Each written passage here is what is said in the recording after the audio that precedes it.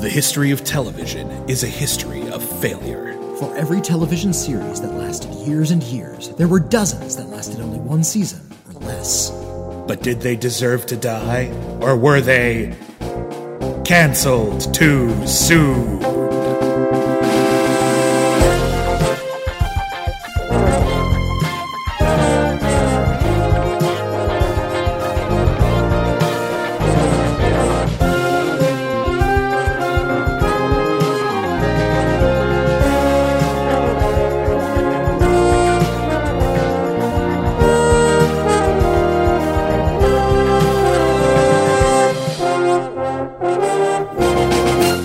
Everybody, and welcome back to Canceled Too Soon, the podcast where we review television series that lasted only one season or less. My name is William Bibiani. I'm a film critic for the internet. Everybody calls me Bibbs. My name is Whitney Seibold. That's all, just Whitney Seibold. And that's all you need, baby. That's all the information at hand. And this week we are doing a very special episode of Canceled Too Soon. It's a second annual SUNY Awards. Yay! Now, is that SUNY with a Y or with an I-E? That's a great question that I don't have the answer to right now. In my mind, it was always I-E, but then I saw some people spelling it with a Y and thought, wait, which is correct?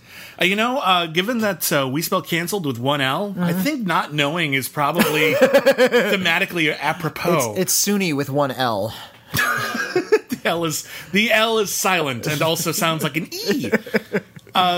Anyway, we've been doing this show for 2 years now. We just celebrated our second anniversary, and on our anniversary, we like to look back at all of the shows that we reviewed over the last year.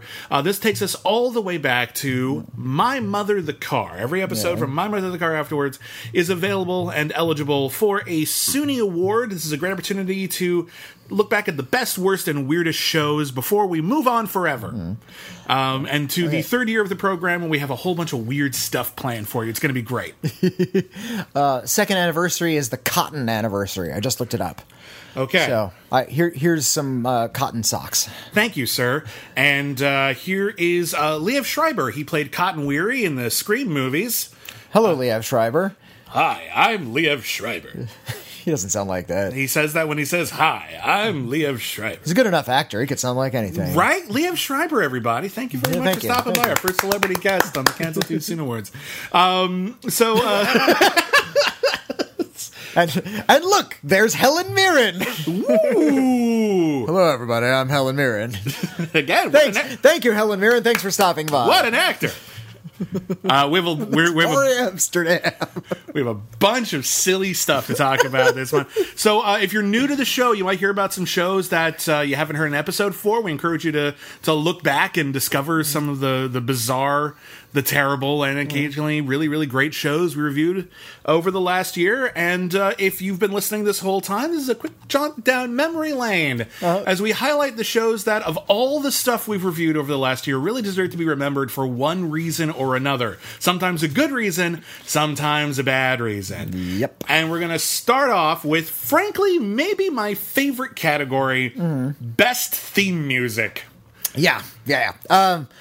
Theme songs are a lost art, as we constantly discuss. There's a reason why everybody knows the theme songs to The Brady Bunch and to Gilligan's Island. Those are the best ones. Mm-hmm. They are catchy. Yes. They're short. Yes. And they give you the entire premise and the characters of the show within their rhyming scheme. A theme song should, I think, get you excited to see the show. Even if you've seen 100 episodes of it, you're just like, aw, yeah. We're in for some sweetness right now.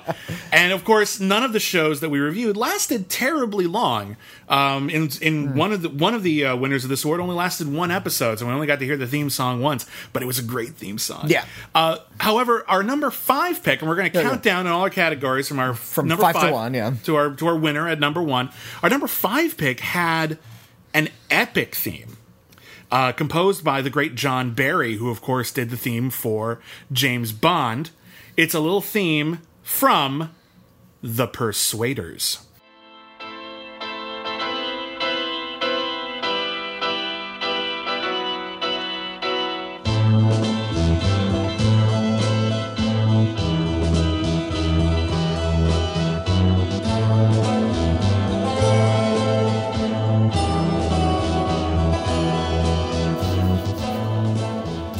They actually called in.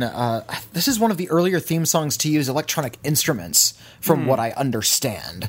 I was so enamored of this very like funky, fresh, super 70s spy music that I actually looked up a little information on it. And yeah, John Barry employed like some synth.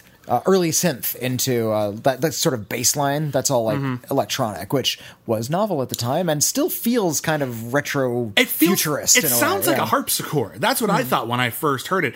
And it has not that part. The harpsichord is a harpsichord. Oh, okay. Bow, bow, bow, bow. That part is electronic. Right. Yeah. The Persuaders is a show I have a complicated relationship with because there's a lot of things I love about it, and yet it is a show that is not intended to be binged. Because a lot of the episodes are just kind of, I mean, they're kind of fun if you watch them like one a week, but when you watch them all together, they kind of meld in together. But every time that theme kicks in, you think to yourself, this is going to be an epic episode of The Persuaders. And it's going to be really sexy, too. And it's a sexy show. Two sexy dudes and the sexiest clothes. I wish we had a category for, like, best coat. And they would all come for the Persuaders, and we just choose Roger Moore's different coats. Shit, we should have thought of that. Yeah, well, if there was a category, there's always never again. If there was a category for worst lampshades, I definitely would have gone with the Persuaders. If you missed the episode on the Persuaders, there are 2 ugly as sin lampshades that show up every 4th episode in different people's like business buildings and apartments, and it's really distracting every time. So there's 2 possibilities here. Either that was just a really popular lampshade at the time and everybody had one, or the BBC props department only had 2 lamps and they kept moving them around in the sets. I'll let you decide which is more plausible. Either way, I'm glad we took one last opportunity to lampshade those lampshades. Oh, dear Lord. Our number 4 is a very... You're lucky I don't hate you. Our number 4 is a very unusual theme song to a very unusual show. On the surface, it really shouldn't be catchy, but the more you ease into Fishing with John, the more you cannot get this really chill earworm out of your head. Let's take a listen. Fishing with John. Fishing with John. Fishing. So any quiet moments after I watched Fishing with John for like a month was filled with me eventually going, Fishing with John. And you find yourself like humming that to yourself, and then you just sort of start humming to yourself, describing whatever it is you're doing, like cooking a steak, napping with a cat, feeding the cat. Yeah, it's just cussing at cops, whatever it is you got. Fishing with John is maybe the most chill show, not only we've ever reviewed, but maybe I've ever seen. Maybe in the history of anything. Even when it gets, like, kind of bizarre, it's bizarre in this really lax, chill, kind of stonery kind of way. Having run out of cheese and crackers, Willem Dafoe froze to death. The end. I made a mistake. They lived. But Fishing with John, again, the Persuaders didn't have lyrics, but it totally prepared you for just how sexy and how cool and how epic that show was going to be. Fishing with John prepares you. It lulls you into it. It's like, when you're in bed and you're tired, but you're not sleepy, so you read an okay book. Yeah. And that just sort of just the act of reading and only focusing on abstract words. And within 3 pages, you feel your eyesight going down. That's the theme song to Fishing with John. It's just getting you ready. It's getting you ready for Dream Logic. And it is really quite perfect. I'm a big, big fan of it. By John Lurie, who hosted the show. So, but our the next 3 are way more catchy, poppy, awesome. Well, more appropriate TV theme songs. And our pick for number 3 is another one that got stuck in my head for a really long time. And it gets to the point, again, and this is months later, where every once in a while, I'll just be standing in line at the post office or something, and everyone will jump when I suddenly sing, "You're undercover!"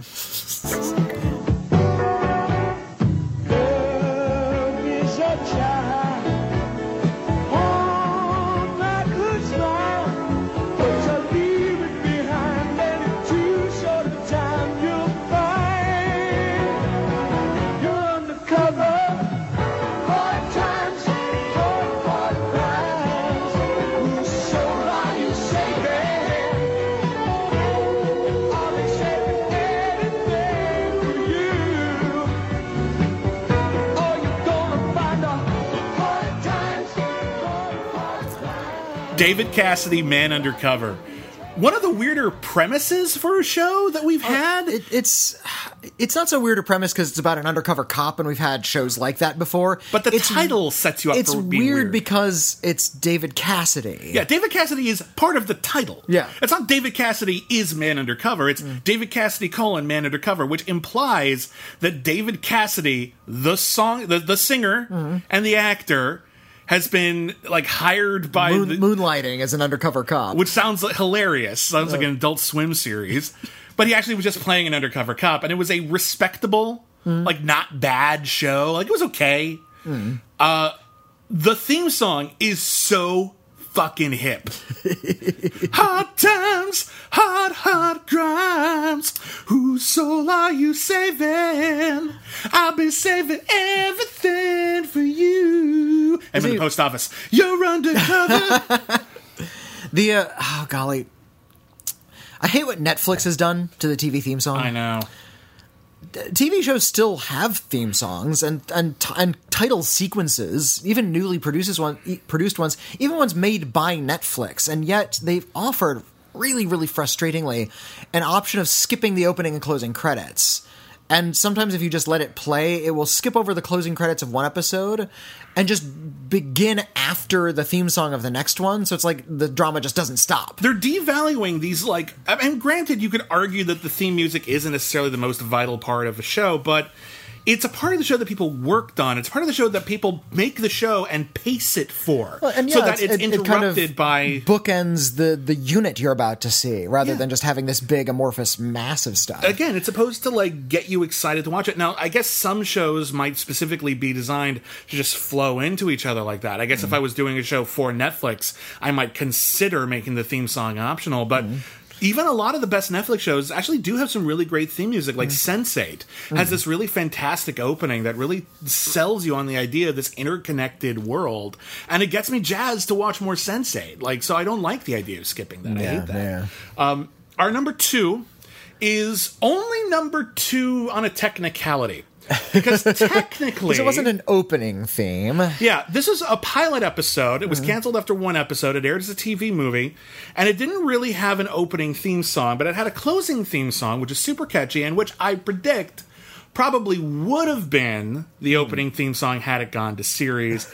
It is the incredibly sexy theme to Poor Devil.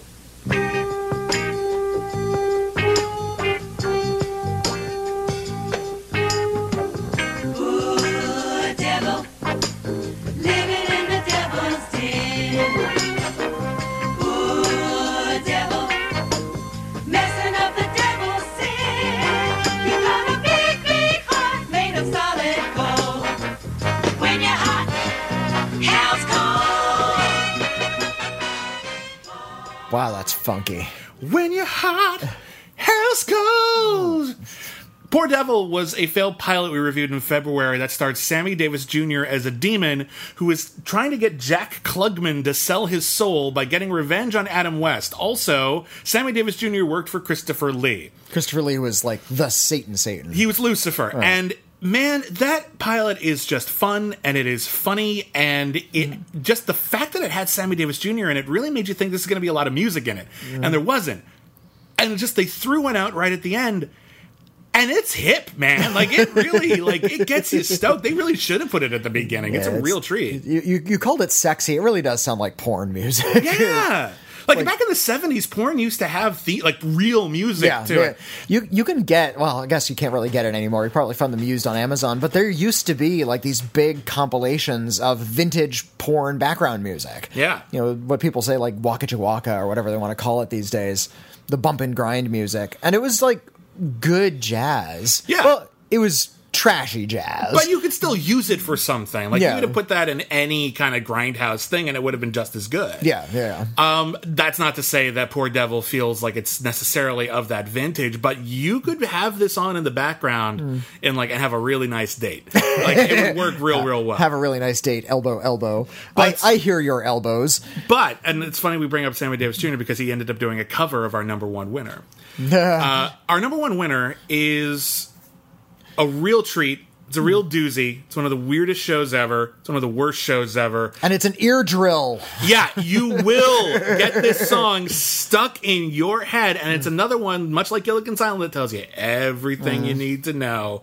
Let's give a little listen to My Mother, the Car.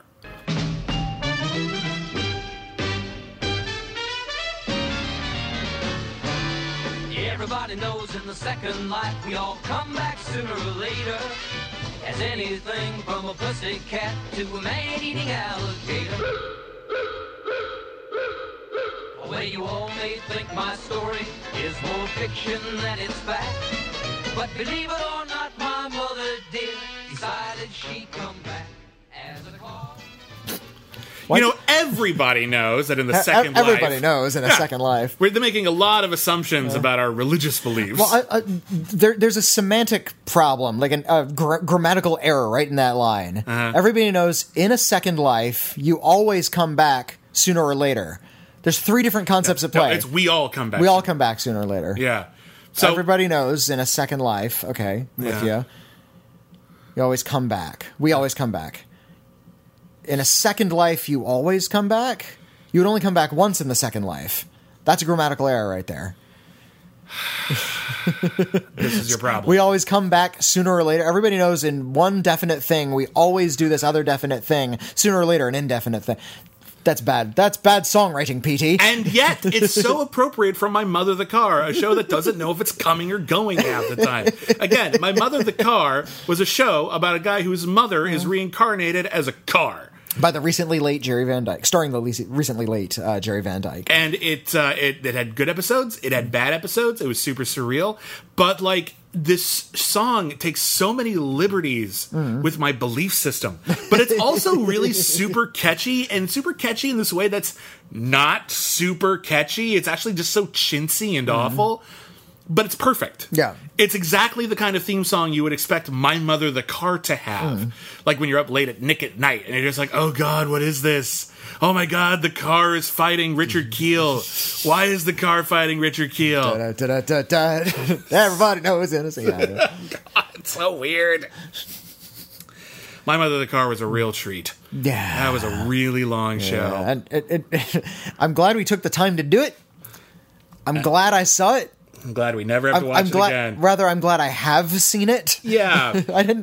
I wasn't glad to be watching it while I was watching it. There's some people say that some people like to write, others like to have written. And that's how I feel about My Mother the Car. I like to have seen My Mother the Car. Sitting through it, on the other hand, bit of a chore. That's an old Mark Twain line, isn't it? Is it? It feels classic. The definition of a classic is a book everyone wants to have read, but nobody wants to read. That sounds about right. All right, our next category is Best Pilot Episode. Every television series begins somewhere, and some pilot episodes are really, really great and establish everything right off the bat and really feel like totally cohesive and exciting. Other pilot episodes are okay, and they don't necessarily... they might have elements that need to be reworked later, and they don't necessarily function terribly well. And of course, some pilots don't go anywhere, but they get released as a TV movie or something, or never get released at all, even though they're really, really good. So we think there's a particular art to writing a TV pilot that is very different than writing the 4th episode of a series or the 8th episode of a series. So we're going to give some credit to the best pilot episodes that we saw in this last year. Let's talk about our number 5, a little show called Almost Human. Almost Human starred Carl Urban as a human cop and Michael Ealy as his robot partner. Which is part of our big celebratory Cops with Robot Partners month that we had earlier this year. One of my favorite things we've ever done. Almost Human, it feels like a blockbuster movie. It had really, really high production values. It had kind of an elaborate premise. It had interesting characters, and it was all laid out really quickly and really efficiently. The tone was set right in the pilot. Then they really give an opportunity to... They do a lot of... They take every opportunity to set up the world. Every single scene feels like it's serving multiple functions. We get to really see how this world interacts with robots in a way that is actually very atypical of the Cops with Robot Partners genre. Usually robots aren't as prevalent in the actual world itself. And the robot cop is like this big... top secret new. It's always a prototype. Pretty the much. RoboCop is almost always a prototype, Yeah. except in Almost Human. Yeah, and Almost Human, he's a relic, and he's actually, unlike most cop with robot partner shows in which the cop is this grizzled, emotional person and the robot is learning what it's like to be human, the robot is actually more human and more emotional, more well-adjusted in a lot of ways, more vulnerable in a lot of ways, and the relationship that they set up... Better hung, as it turns out. Turns out, Michael Ealy and Carl Urban, just right from this opening episode, set up such a great rapport, like instantly, a great rapport. The kind of thing that would normally take a show 5 or 6 episodes to build. Right off the bat, they are great. They are hilarious. It's action-packed. It is exciting. My one complaint with this is that the big plot... like a bunch of like cops who are like bad guys who have a vendetta against the cops. It's kind of nothing. It just gives them something to fight and gets out of the way, which is fine. And it sets up a larger mystery that, as the series went on, it didn't explore. But in the pilot, it seemed kind of intriguing. So we can just leave it there, say that it was kind of intriguing, even if it didn't pan out very well. But when it comes down to introducing the characters and introducing a fully realized sci-fi world that we wanted to see more of, Almost Human was aces. Yeah. And it's a really, really great pilot. Our number 4 pick is a show called Pitch. Pitch was a really highly acclaimed show. Came out to a lot of fanfare, and I think a lot of people were shocked when it was canceled after one series. It's one of the most requested shows we ever had. Like the second it was canceled, everyone was emailing us. Yes, you have to review the show, and there was some talk that it might get picked up elsewhere. That did not happen, and I think, as we both discussed in the show, that's a real shame because Pitch was a really, really great show. It definitely had a lot of promise. So we did discuss at length the things that did and did not work on the show. The premise was it was about a baseball pitcher played by Kylie Bunbury, who was the first woman to be signed by the majors in a parallel universe, and sort of the publicity and the relationships that come from that situation. And the pilot episode is really, really great at setting up all of the anticipation, all of the suspense of her first game, all of the expectation and how that is really weighing on Kylie Bunbury. We get to see a lot of great supporting cast members, including Mark Paul Gosselaar as the sort of... the manager. No, he's not the manager. He's like the captain of the team. He's on the catcher, team. Yeah. He's the veteran of the team. He's the de facto leader of the team in a lot of ways. And we see, like, right off the bat, him immediately trying to like treat her as one of the guys and then act and like becoming sexist as a result, her throwing that back into his face immediately, and then him immediately going, "You're right. Oh crap. I have lessons to learn," and that sets him off on a great journey throughout the series as well. The thing that really makes the pilot of Pitch, gives it a real punch, is the last big revelation in the show. Which, I gotta be honest, didn't see it coming. Neither did I. I think it's, when you reflect upon it for like maybe 10 seconds, it sounds dumb. But, right when it hits, it's like, we see a lot of flashbacks to a young Kylie Bunbury being raised by her not abusive, but hard and coldly motivating father who was always pushing her to be a better and better ball player and kind of withholding affection as a result, and how she continued that relationship into her adulthood and kept seeing him at games, and his presence was really stressing her out. And we learn at the end of the pilot that he had died some years before, and the dad was just sort of the motivating force in her mind, and she saw him places. Yeah, and had out loud conversations with essentially his ghost, but it was kind of a big part of it. I was disappointed that the show didn't follow up on that. Like, that never comes back into play. No one ever talks about that. Mm-hmm. She had vivid hallucinations about speaking with someone who was not there. They interacted with her.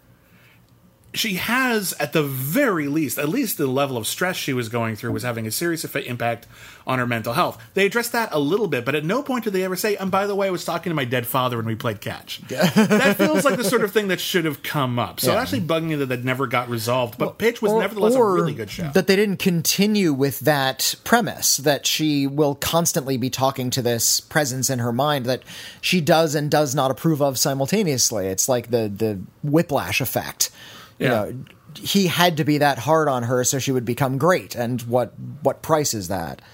Anyway, Pitch was a really, really solid show, and I'm glad we had another chance to talk about it. Another show that was really one of our more requested programs. We reviewed it this year. We reviewed an episode with the great Brianne Chandler. And this is our number 3 best pilot episode, is Journeyman.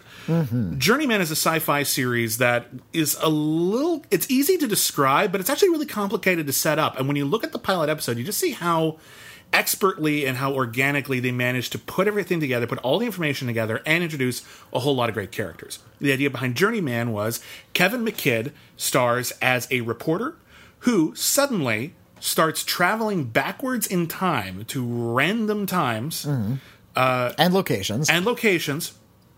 And he finds out that when he travels back in time, there's something he has to do. It's very quantum leap. It's very quantum leapy. He has to right some sort of wrong. He has no control over this, and sometimes it leads to some serious problems, like he leaps when he's driving. Well, that's a real problem. That's a bad, bad thing that happens. In Journeyman, we have to visualize every single element of that very, very clearly in the pilot episode. We have to show him going back in time, him actually rationalizing what's happened to him, going through all of the possibilities. And then what I love about it, though, not only is it well acted and really well crafted, they avoid, right off the bat, the biggest pitfall of a show like this, which is the causality loops? No, not the causality loops. That's fine. That's just choosing your time travel rules, and that's fine. For me, it's the arbitrary, we have to keep this a secret. Yeah. He can't tell everybody, because then he'll be like in a lab somewhere. I probably would anyway, but whatever. He makes that choice, but he tells his wife, like, right off the bat, and they find a really good way to, like, set up him proving that this is true, and he goes back in time and he like buries her wedding ring like in the foundation of the house, and it just ends with him in the middle of, like, I think it's in a thunderstorm or something, like him breaking into digging through the it's great. It's a really, really, really great bit, and it establishes later, just throughout the whole series, that a lot of this is actually going to be about how this condition, and they treat it like a medical condition, is going to impact his relationship with his wife. And they're really great together. It's a really great episode. I saw them treating it more like a really bad job, like a job with really bad hours. It's like being on call. It's like, oh crap, I gotta go. But he has no control over it. Right. So I saw it as being like, like having a medical condition with serious drawbacks to it. So whatever, it works both ways, I guess. Our number 2 is a standalone pilot, and it was a really good one. And it's kind of hard to imagine it not getting picked up, except it was just too damn expensive. It's John Woo's pilot for The Robinsons, Lost in Space. This one was very, very, very CW. It was made for the CW. Well, it was the WB WB at the time, which was folded into the CW. Right. The WB and the UPN merged and became a demon. I mean, another network. So yeah, which meant everything that implies. It was very heavy on sort of the teen soap opera dynamic, very Party of Five, very post-Melrose Place era. But that did not work to the show's detriment. I think it was actually very wise about keeping this family drama a family drama, and focused on the characters and their relationships rather than the international mayhem, or rather the intergalactic mayhem. Which it also does not skimp on. There's plenty of intergalactic mayhem, and there's invading aliens and a lot of action scenes, especially in the second half. Yeah, the first half would play like any CW drama about like a family with like a dad who worked too much and a mom trying to keep the family together and a couple of kids who are a bit disenfranchised, and they're moving. It just happens to be that they're moving to another planet.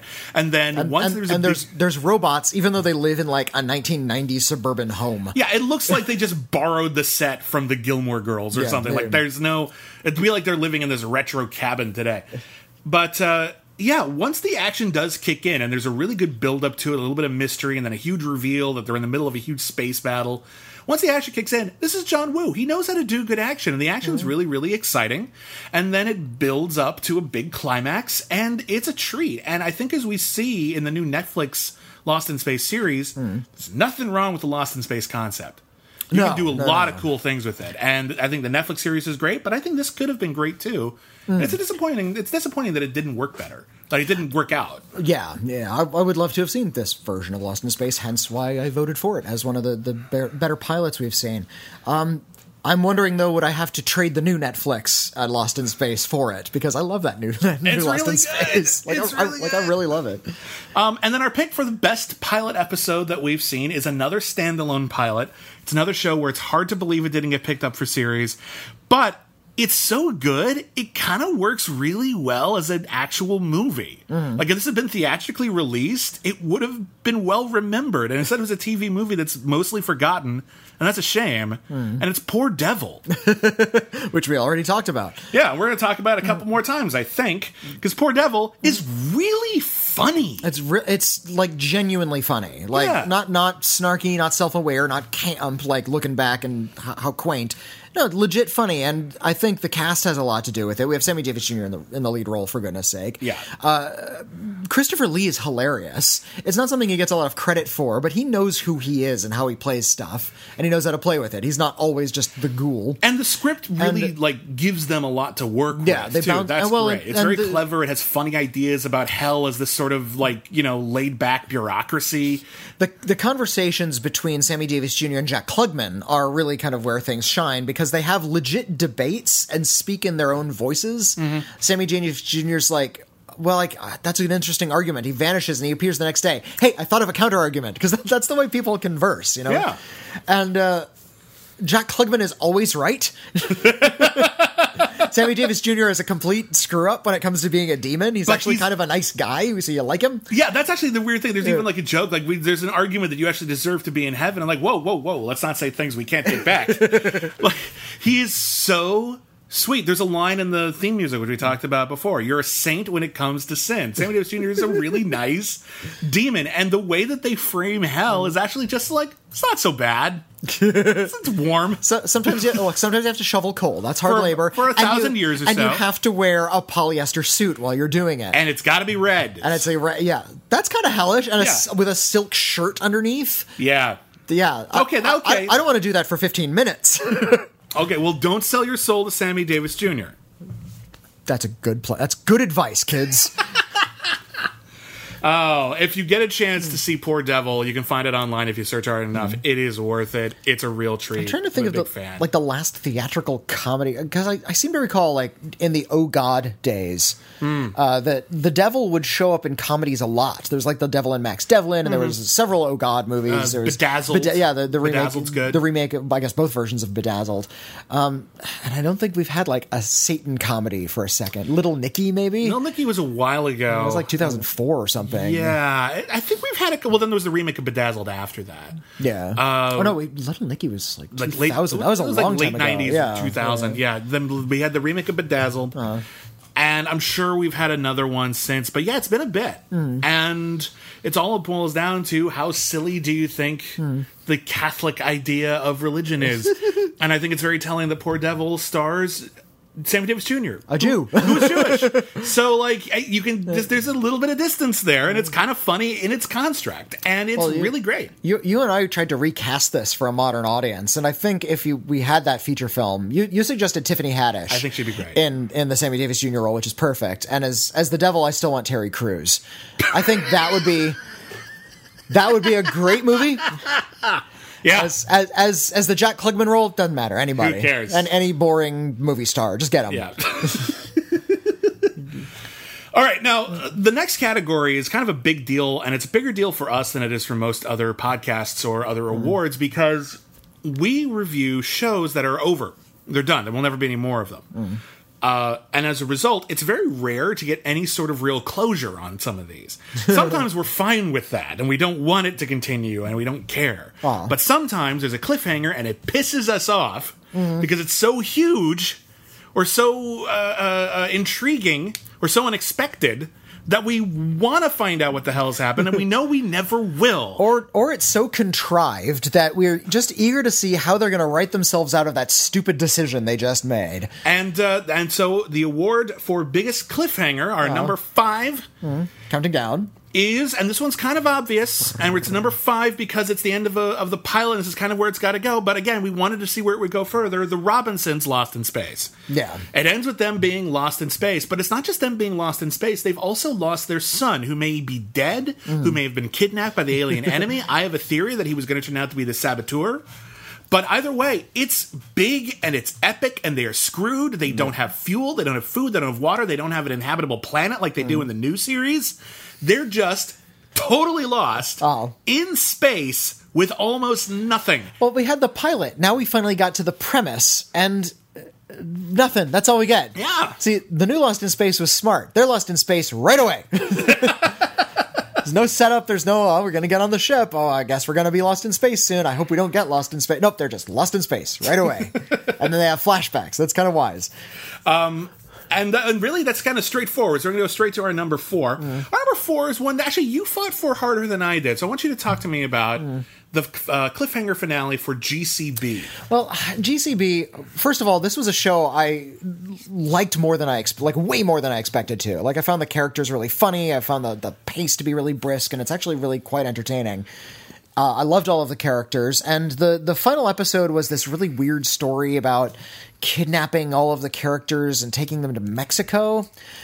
And there was a pastor character, like a supporting character, who was just sort of floating around. And at the end of the pilot, or at the end of the series, he was just the pastor. Mm-hmm. He was a straight person. He was trying to keep all of these people who claimed that they were Christian and believed that they were Christian, but also did very unchristian things to each other. These were the least Christian Christians you could hope to meet, and they kept on coming to him with these really horrible problems that he could not ever advise them on because every path that they were offering to him is the wrong one. It's weird because you think about it, almost any other show, his character would probably be the protagonist as wacky side characters. Yeah, kind of like the put upon. But he's the put upon minister, and his only response to any of this was always, just pray, you'll figure it out. Just stop bothering me, please. Please bothering me with this petty crap.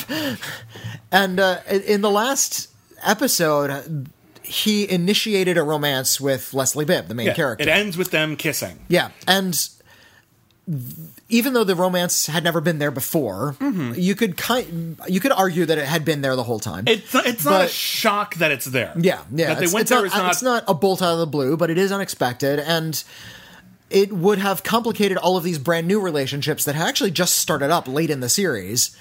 And we don't get to see what happens there. Just all of a sudden, he initiated this romantic relationship. It speaks. Is she going to get on the side of the priest who is put upon by all of these people? Is she going to be stronger or weaker for having followed through? How is she going to handle this? There were a lot of questions that were just suddenly arisen, and we couldn't ever deal with. It really speaks to, because when you think about some of the cliffhanger endings that we didn't talk about, that didn't win in this award, that were actually bigger cliffhanger endings in a lot of ways, it speaks to just how much you cared about the characters in GCB. Yeah. That just the fact that there's a new relationship starting and you want to see them together. That would be really funny. Oh my God, she's dating the pastor. That's going to totally change the power dynamic. Kristen Chenoweth is going to be so fucking mad at Leslie Bibb because now she's going to be in this air of a position of authority in the community. And the possibilities for comedy are basically endless after that. Our number 3 is kind of a weird one because we talked about it, and I think it even won an award at the last Cancel Too Soon Awards, but we had to finish it up this year. It's Doubt. Yeah. Doubt was a legal show starring Katherine Heigl and Elliot Gould. It premiered... It aired 2 episodes, and we reviewed them in our first year of the show. And then, surprise, they decided to burn off the rest of the episodes anyway, even though no one cared. So we had to come back to Doubt. So I had to come back and fix it so it's still technically eligible. And to Doubt's credit, it did get better over time. Yeah. I'm still not a huge fan of it, but by the end, it actually built to a really huge finale in which one of the characters who was a young lawyer who he was new at the firm, he had gotten his law degree in prison. He is actually arrested and accused of helping someone murder another inmate while he was in prison, and now that throws everything into chaos. So people have to leave the firm in order to defend him, and it's huge. Yeah. It's huge. And it's a lot better than the other cliffhanger, which is Katherine Heigl finds out that the guy she's been dating and has been trying to get off, probably guilty. Actually, he did get off. He did get off. But it turns out he's actually guilty. Yeah. Not a big we saw surprise, that yeah. we saw that coming a mile away. Frankly, I'm actually disappointed they didn't wrap it up because I don't care. But like that, But that does leave you on a big cliffhanger. It is, and I think maybe if it had lasted, maybe that cliffhanger might have been enough to keep people on it. But yeah, just that big. Everyone's just principles are challenged. All of a sudden at the end by having one of their own accused of a horrible crime and then dealing with it as best that they can, and it feels appropriate. It feels like the right cliffhanger ending for Doubt, and damn it, we'll never get more. No more Doubt. We're done. I doubt it. Our number 2 is a series that I didn't expect to talk about outside of the worst series category. But the more I thought about it, the more the cliffhanger ending of Imaginary Mary really messed with my head. Imaginary Mary is such a... First of all, it was a terrible idea for a sitcom in 1986, and it's an even worse idea 30 years later. I don't think there's anything that wrong with the idea. It starred Jenna Elfman as a woman who's kind of in Arrested Development. She was... she didn't want to be involved in any sort of committed relationship. She finally meets a nice guy. He already has kids from her previous marriage, and she is now on a fast track to growing up. She has to learn how to not only be a good long-term girlfriend, but also possibly be a mom. Yeah. Which she's never dealt with before, and the stress therein. And in this moment of stress, a little CGI troll shows up in her life. This is Mary, voiced by Rachel Dratch, her imaginary friend from childhood, who followed her to college, evidently. Yeah, like went didn't all the way vanish to until college. college. Went all the way to college, which really... It's a long time to keep your imaginary your imaginary friend. Your imaginary girl. No, I had a lot of imaginary girlfriends in college. No, they lived in they Canada. all lived in though. Canada. Yeah. But no, it's about this sort of mental defense mechanism that she has addressed, and in the finale, we see that she's finally got her shit together. She's going to get married. She's going to have these kids. And it seems like the Winnie the Pooh syndrome. She doesn't need the imaginary friend anymore. And the friend just vanishes. Goes away. And it's bittersweet. And, I mean, I don't care because the show wasn't very good. But conceptually, it was very bittersweet. It was the one moment where there was an eyedropper of emotion in that otherwise horrible sitcom. But yeah. And by the end... You know, Jen Elfman's like getting used to the idea of the wedding and the kids and everything like that, and then she has another panic attack, and then Mary shows up once again. It's like, no, guess you still need me after all. And then Jen Elfman says, hey, at the end, hey, where did you go? And there's a weird pause, and Mary just goes, nowhere. And then we see her in the back of the truck from Under the Skin, where she's just like walking around in this big, empty, cold, black space. Yeah, going, hello? Yeah. Anyone? And you realize that Mary is real because that's the only time we've ever seen her without Jenna Elfman. And when kids forget about their imaginary friends, when they don't need them anymore, they're trapped in a purgatory hellscape. Yep. What? So that's the cliffhanger? Holy shit, that's terrifying. So if you had an imaginary friend, we just tramped all over your memories. Like, you need to address that. That's really weird. And it's left not me on like such a downer note, and it left so many unanswered questions. And it's not like a moment of sadness, like an Inside Out, where we meet the imaginary friend and the fate that Bing Bong meets in that movie. Scene made some people cry. Oh. Cried like a baby. I cried like a baby at Bing Bong. I sat a few rows ahead of our film critic friend of ours, Alonso, and I could hear him during that scene. Everyone! Yeah. How could you tell it was him? Everyone was crying who had a soul. Like, my God. I don't have one of those anymore. I sold it to Sammy Davis Jr., so... Oh, it's a good deal. Yeah. Enjoy your silk shirts in hell. I traded it for all this nifty cynicism. But it was kind of a sad, horrific moment to think that Mary, I guess, is experiencing real time. So when she vanished out of Jenna Elfman's life when she was presumably 18, 17 or 18 maybe, and then reappeared when she was like 20 years later. So Mary had been in that featureless hellscape for 20 years. That's horrifying. She would go insane. Wouldn't it be great if she stumbled out like her hair was all greasy? Are you real? Like, didn't understand what was going on. I've seen nothing but blackness for 20 years. What is happening? What is, like, had to reacquaint herself, and the imaginary friend was actually, like, kind of insane? That would have been a better premise for a show. Well, I think that's actually Drop Dead Fred, but we never really addressed it, because Drop Dead Fred had real problems. Well, Drop Dead Fred was, like, just a child's id unleashed. He was unchanged. He didn't go crazy because he was in a black prison for 20 years. He was just already kind of insane. Okay, fair I would enough. love to see Marriott kind of stagger out and all of a sudden is just touched. You know, like that episode of Deep Space Nine where they like inject 20 years of memories into O'Brien's brain. Poor O'Brien. That Yeah. episode was horrifying. But they send him to prison, but rather than take time out of his life, they just inject like the experience of a 20-year prison sentence into his brain, like what it would have been like. that would and it was drive like you and insane. Yeah, well, and he did go insane. Remember, he was like Yes. hiding out in cargo bays and like forging weapons and stuff. Yeah, it kind of went out of his mind Jesus. because he had an imaginary cellmate that he imaginarily murdered. That's a great episode. Before we get to our number one, I want to talk about a show that, by all rights, probably should be our number one, but we decided it doesn't technically count in the same way because we did see a follow-up. And that's the cliffhanger ending to Battlestar Galactica, the original series. Yeah. Which has a really great sort of missed opportunity ending. Throughout the entire series of Battlestar Galactica, these aliens, who are descendants of the same alien species that seeded the planet Earth, are looking for Earth as a last refuge, as opposed to all the other planets full of people that they just sort of pass by and don't Yeah, stop at, which makes no sense. There's been a galaxy-wide genocide at the hands of the Cylons, except for the gambling planet and the spa planet and all.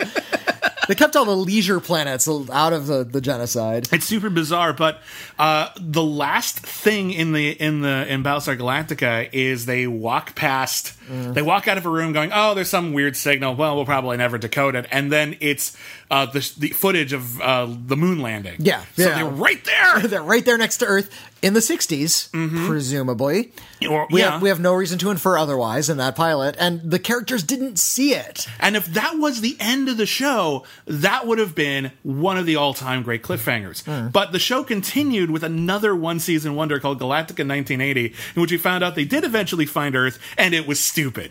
They found Earth, and all of a sudden it was the present day. They had been orbiting Earth for 20 years or something for some reason, so all the child characters are now grown up, and the old cast is all out. And now we have super children And who have super-powered baseball games. That's right, and there's like psychic children on the ship now all of a sudden. Yeah. And they go down to Earth, but like in disguise, like incognito, and they kind of have to find ways to hide out, rather than just sort of find a remote place and just set up shop and, you know. Like the people. Yeah, like in the people. Just do that. Do the people. Yeah, why not? Who cares? Hey, you know what? Maybe it's the same show. Be more interesting if Galactica Probably would. 1980 and the people were the same show. But our actual number one pick for the most frustrating cliffhanger that we encountered over the last year is a show we've already talked about. It's the ending of Pitch. It's not quite as bad as the ending of Alcatraz, which I think kind of still holds the high bar for cliffhanger endings. Yeah, that one last year because Alcatraz ended with the protagonist dying. The protagonist died, and they found out that, like, time-traveling criminals were all over the country, the end. Yeah. It's like, oh, okay, what are you going to do with that? Well, we'll never find out. Damn you, Alcatraz! Pitch ended with Kylie Bunbury having to throw, a really big important game. I think, is it a World Series game? I don't recall. It was like a some championship game. It was really important. It was a super important game. And she injures herself. And it was in the middle of a perfect game. In the middle of a perfect game. She's pitching really, really well, which she hadn't been doing up to that point. I thought that was an interesting wrinkle in the show, is that she's, the first woman in the majors, and she's like choking so hard that she's actually not doing well in the majors. Yeah, well, it's in and out. It's in and out. Yeah. She's talented enough to be in the majors, but she's not so good that it's like rookie of the year. Yeah. And, there's talk, can we cut her? Well, she has a little more slack. Well, that's bad for the team. All those dramas come up. And at the very end, she's throwing a really good game and she injures her arm. And the last shot of her is her going into a CAT scan machine. And there's no word as to if she's ever going to pitch again. Yep. What she needs to do to overcome her injury. If she can't pitch, if she has to learn to pitch with the other hand. None of that is ever discussed. And we'll never find out because, God damn it, cancel too soon. Definitely Pitch. cancel too soon. Yeah. Pitch, you heard us bad. Our next award is the Lee Van Cleef Award for the great actor who later on appeared in something where it's like, you're better than that. AKA the Slumming Award. Yeah, this is named after Lee Van Cleef, a great actor who would star in a ninja series called The Master, which was quite embarrassing. Oh, indeed. He did the best he could with some really shoddy material, and we had no shortage of that. But his fight scenes were really good by his stuntman. Let's talk about some of the more sort of just like vaguely or straightforwardly depressing roles we've seen from great actors doing not great stuff. And our number 5 is an odd example of this because theoretically he's the star of what should have been a hit show. But very rapidly, They found out that the co-star was actually a better idea, a more interesting character. So number 5 is C. Thomas Howell in Kindred the Embraced. Kindred the Embraced was a very ambitious show. It was an adaptation of a popular vampire role-playing game, which is an unusual idea at the time, and even today that would be noteworthy. And it was ostensibly going to be about C. Thomas Howell as a human cop who finds out about the secret world of vampires that has been sort of running things in Los Angeles this whole time. Really overcomplicated world of vampires, too, with like Really. 8 different sects all battling for control over different parts of the city. Honestly, Yeah. like probably would have made it if we did worst pilots. It would be on there just because it's hard to tell what the fuck is going on. Yeah. But C. Thomas Howell is the star of the pilot, and by episode like 3, they've basically forgotten he existed. I thought it was a little later. I thought it was episode 5, but Well, still. they yeah. definitely forget he's there. Like they very rapidly realize that the real star is the leader of the vampires, and C. Thomas Howell literally doesn't need to be in most of the episodes. So even though he's ostensibly the big draw, you know, C. Thomas Howell was a reasonably big actor in the 80s. He was in Red Dawn and The Hitcher, and yeah. And Kindred the Embraced should have been his show, and by the end, they're just like, we didn't need him literally at all. And the vampire, like there's a story with C. Thomas Howell where he starts in the pilot where he starts dating a vampire woman. He doesn't know she's a vampire. She eventually says, "I'm a vampire," and okay, continue with that. What's the series? Oh no! Oh, she's executed right away For dating him. For That's a dating tragedy. for dating him and. Rather than use that to sort of leverage drama into his life, first of all, just keep her alive, so he can deal with the drama of having being in love with this creature of the night, or use her death as a springboard to explore his character. They don't do that. They could use her living or her dying, and they didn't use either of them. Yeah, just gone. Yeah, Poor C. Thomas Howell. I like C. Thomas Howell as an actor. He's a good actor. he's fine. Yeah.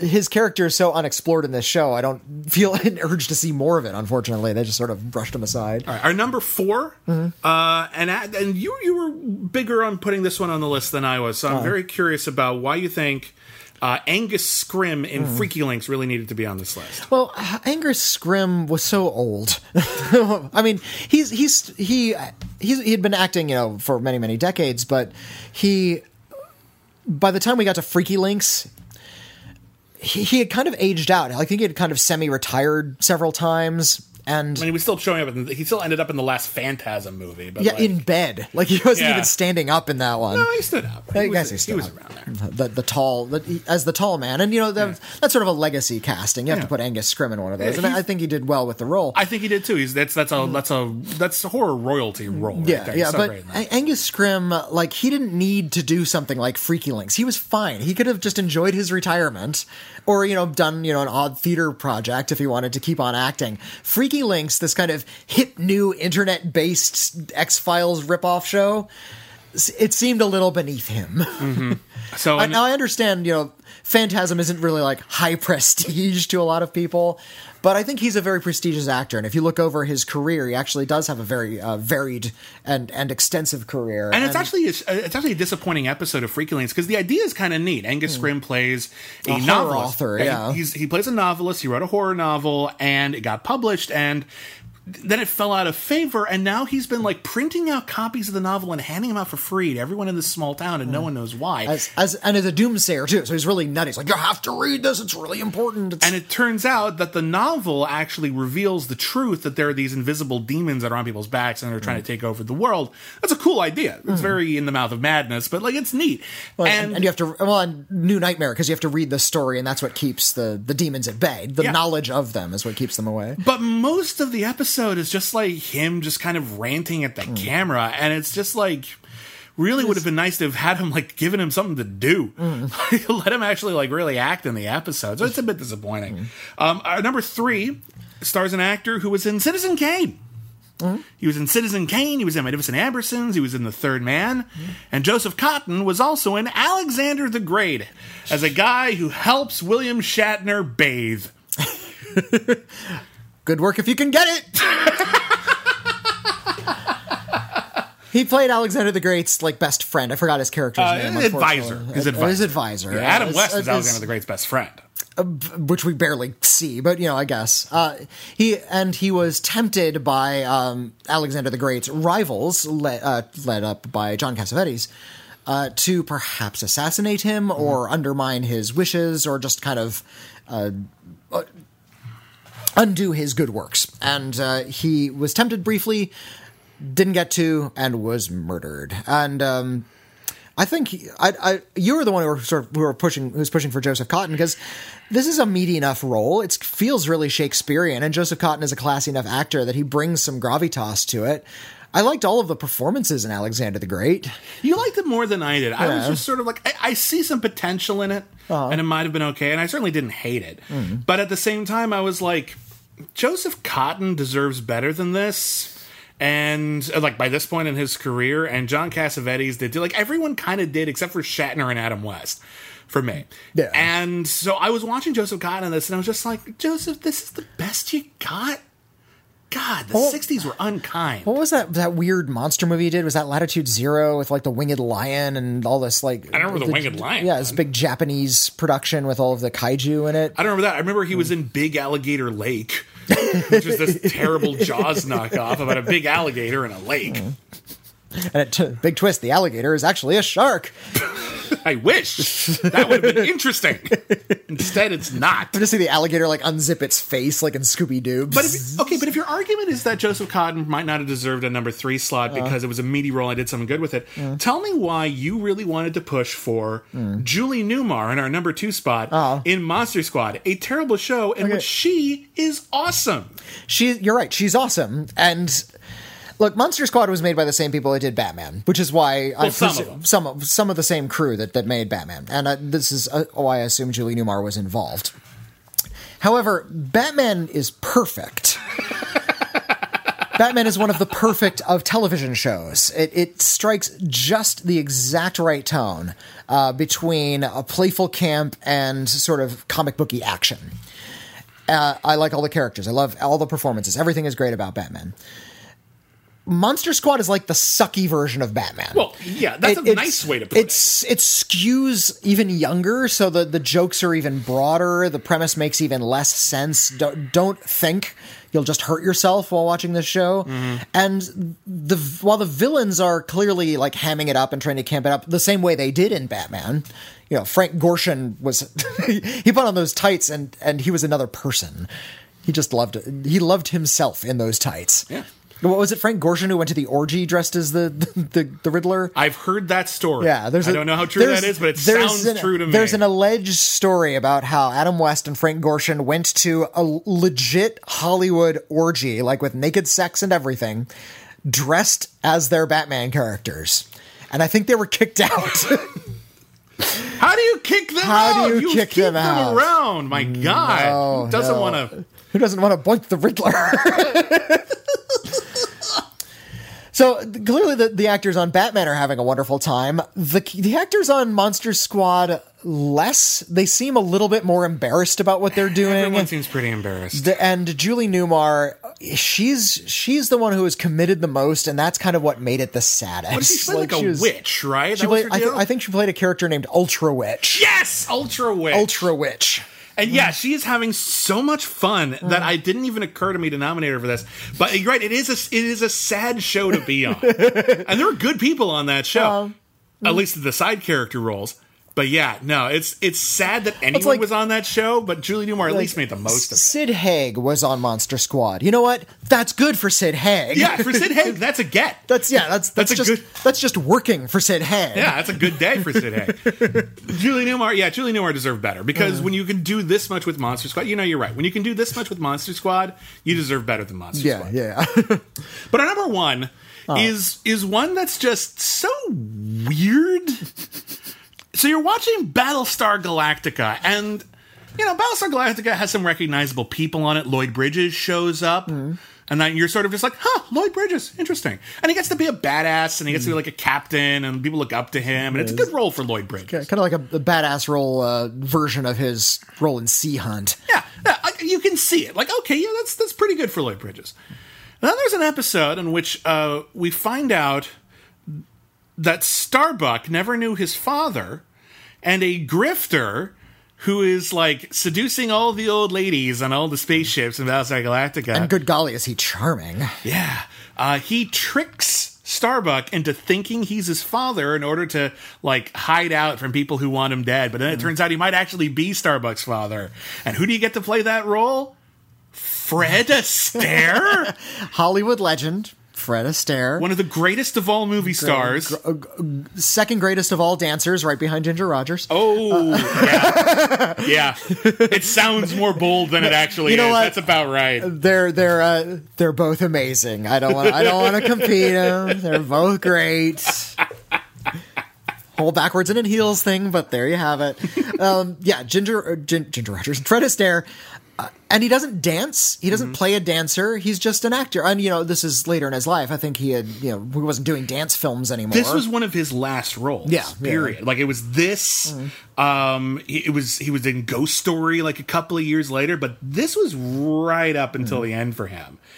And that's not a good one to go. I mean, he's fine in it, but it's a role that's like really thankless, and it's very distracting to get someone as good as Fred Astaire. We also need to sort of trace the arc of the movie star as it used to be perceived in Hollywood, because when we were growing up, movie stars started in like B pictures, like horror movies.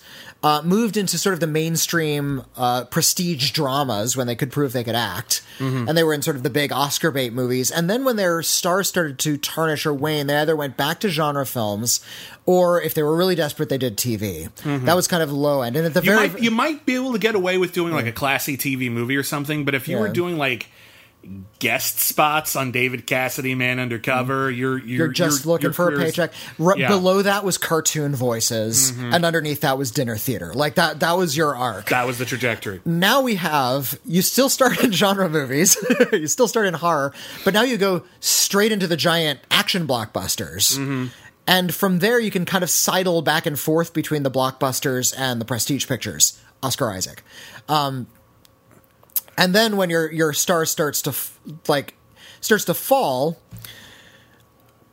I guess you just go back to genre pictures, or you just vanish entirely. Well, now, what do you now? do? Now TV is the good thing. Well, TV is the dream. You do some movies, and if you don't become a huge star, you become a big enough star that when you get on TV, it's actually pretty cool. Yeah, then when you get your own series, that kind of pushes you higher than you ever were as a movie star. Yeah, it's a regular paycheck, which is a great thing that people to bring him up again. L.B.F. Schreiber had Ray Donovan, for instance. Yeah, like he never quite became got a show. That's a big thing. Yeah, and that's a popular show. People like that show, so it worked out really great for him. But yeah, at the time, Fred Astaire doing Battlestar was, I mean, it's probably cool when you're watching Battlestar at the time, but you're looking at it now and it's just like, ooh. Yeah. Was he a fan? I like this Battlestar Galactica. Get me on there. Well, here's the low end of the modern movie spectrum. You either do a film with Robert Rodriguez or Paul Schrader. Those are like that's a sign you're on the way out. Oh. All right, our next category, it's kind of the opposite, is Best Future Star. We watch a lot of old shows. Every once in a while, watch a show from like last year that doesn't really count for this. But we watch a lot of old shows, and it's very common when we're seeing like a bunch of old stars, on the wane, to also see a young star before they got famous, before they got big, before they got noticeable. Just have a small role in something, and you're just really distracted. Like, whoa, look at their hair. And we had a lot of these. We had a lot of these. And when people who didn't make our top 5 include Vera Farmiga in Roar, who has some of the worst bangs ever. We had Nicky Cat and Herbie the Love Bug, who was only a kid at the time. Yep. We had Angela Bassett in The Flash, who I think I would have put on the top 5 if he had a bigger role, but she's really kind of just barely in it. But we have some really weird ones and some really big ones, and we want to talk about them now. Our number 5. Are you familiar with the name David A.R. White? Well, I am. Yeah. Well, I'm asking our podcast audience. Yeah. David A.R. White is a filmmaker, actor, and producer who is best known for his work in Christian cinema. He's a guiding force in the God's Not Dead blockbuster series. He's the producer, and he stars in all 3 of them, if I recall. Yeah, and I think he directed something like he's a big deal. in that community. So it's really weird to see him get mugged by a vampire in Kindred the Embraced. And he looks like he just leaped into someone's body and he doesn't know why he's here. Like, what Christian allegory am I in? Oh my god. And then it's just like he's just in one shot or one scene and then he's gone. But it's super distracting and odd. And it's really funny because it's David A.R. White in this weird kinky vampire show. It's just hilarious if you have any knowledge of David A.R. White. It's really funny. Now, I don't know his spiritual journey, if he was like super Christian when he was doing Kindred the Embraced. Well, he was doing like Christian stuff when he was like a teen. Yeah, he had that It's a Wonderful Life kind of thing where he wished he was an atheist so he'd be cool, and then he's wished. You don't wish you're an atheist. You can just be atheist. And then he ends up in a world in which his parents are divorced and his sister was never born, and he's got a hot girlfriend because he's an atheist. And I'm just sort of isn't that a selling point? That's you'd think, but and it's just like, oh, it's so horrible. And it turns out because he wasn't Christian, he didn't talk his friend down from a ledge and his friend killed himself or something, and it's really weird and amazing. And so this he was still doing the Christian thing at the time. Right. It's really weird. Another really weird one, our number 4, and this one's mostly just for the outfit. You watch someone in an earlier era in cinema and you're just like, oh, that hair. So before she became one of the most awesome and respectable actors in Hollywood, Jessica Chastain had a small role in Journeyman. In only one episode, if I recall. Only one episode.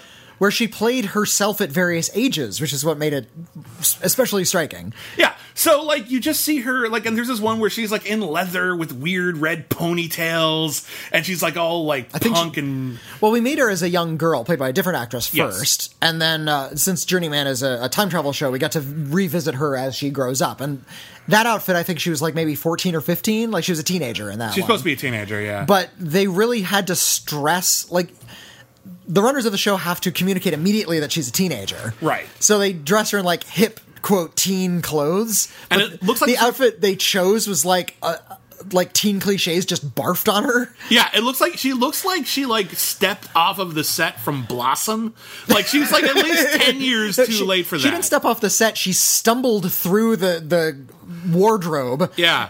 Grabbing things as she fell down, and they all fell on her. It's like she escaped from prison and just grabbed whatever clothes she could find from the wardrobe department. It's like, okay, I'm out now. I'm a Journeyman. Okay. She's Michael Biehn in The Terminator, just taking clothes. Would have made sense. She's good in the episode. It's kind of a thankless role.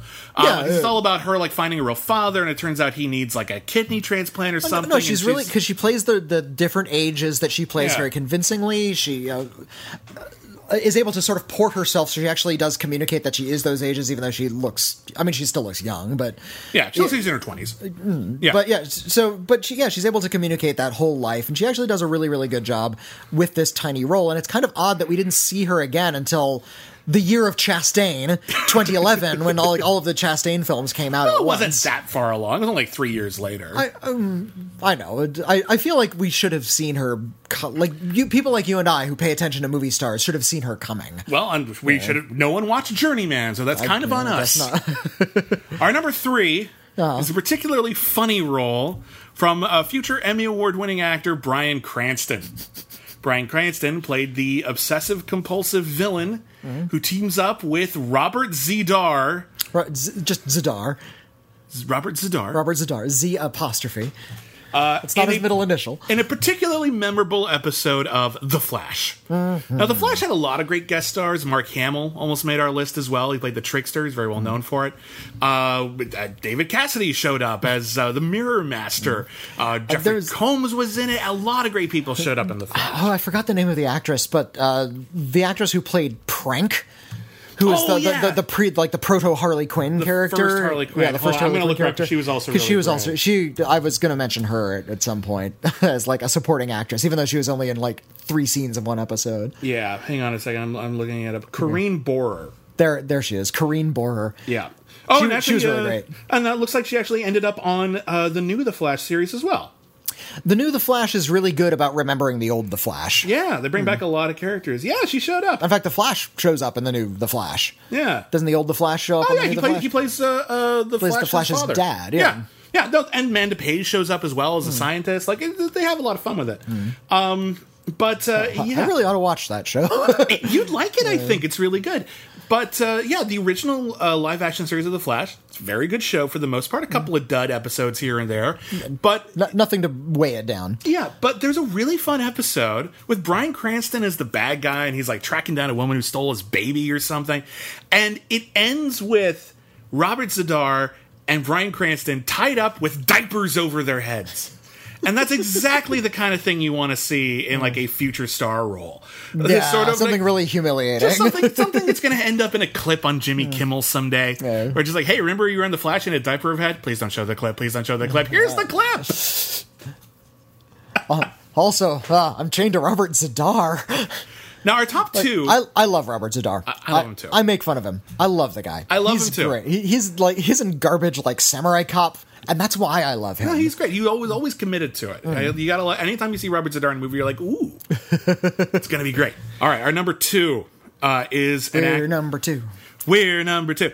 Our number two in this category is an actor who filmed this pilot when he was nobody, and by the time the pilot finally aired, he was an Academy Award nominee, a household name, about to become one of the greatest independent filmmakers in history, a man named John Cassavetes, who, in Alexander the Great, got to wear like a chainmail skirt and fight Joseph Cotten and William Shatner to the death. Yeah, the timing on this one was weird. So weird. John Cassavetes had been an actor for a long time. He was interested in exploring the acting craft. He wrote about the craft and filmmaking, I think prior to actually making films, and had this idea that, he could pioneer a new movement in acting and in cinema acting. Turns out he was right this whole time. But in the meantime, he had to pay bills. So yeah, he took on a role in this pilot. And I think he does a great job of, like I said, I think all of the roles are very Shakespearean. And I think the actors are talented enough that they can pull a lot of pathos out of there. But it does seem kind of churlish when you compare what John Cassavetes was to become in a few years' time. Yeah. And start making, independent films and changing the face of American cinema. And if you've seen John Cassavetes' the films he's directed, they're some of the greatest ever. They're harrowing. They're really hard to watch. They're depressing AF, but they're great. Comparing A Woman Under the Influence to Alexander the Great kind of makes Alexander the Great fall over a little bit. Well, Alexander the Great, it's just okay, It's just sort of just like, And John Cassavetes, bless him, he sells it. He's got to be a traitor. He's got to fight people in the desert. And he's a better actor than Shatner, like a million times over. What are you talking about? You bite your tongue, sir. But he wasn't slumming it. This was a good role for him at the time, but by the time it came out, it wasn't. Yeah, well, it's just this weird time capsule of John Cassavetes, and it's really fascinating. It's fascinating to watch everyone in this, because Shatner and Adam West weren't stars when this was filmed. They were stars after it was filmed. John Cassavetes was nobody when it was filmed. He was a huge movie star after it was filmed. Joseph Cotten, well, it's pretty sad either way. But it's a weird watch the entire way through. But our number one is an actor who ended up becoming a huge TV star. And in one of her earliest roles, she also starred in a television series that had such a bizarre premise, it completely overshadowed the fact that she was great in it. And her name is Mariska Hargitay, and she was the star of Tequila and Bonetti.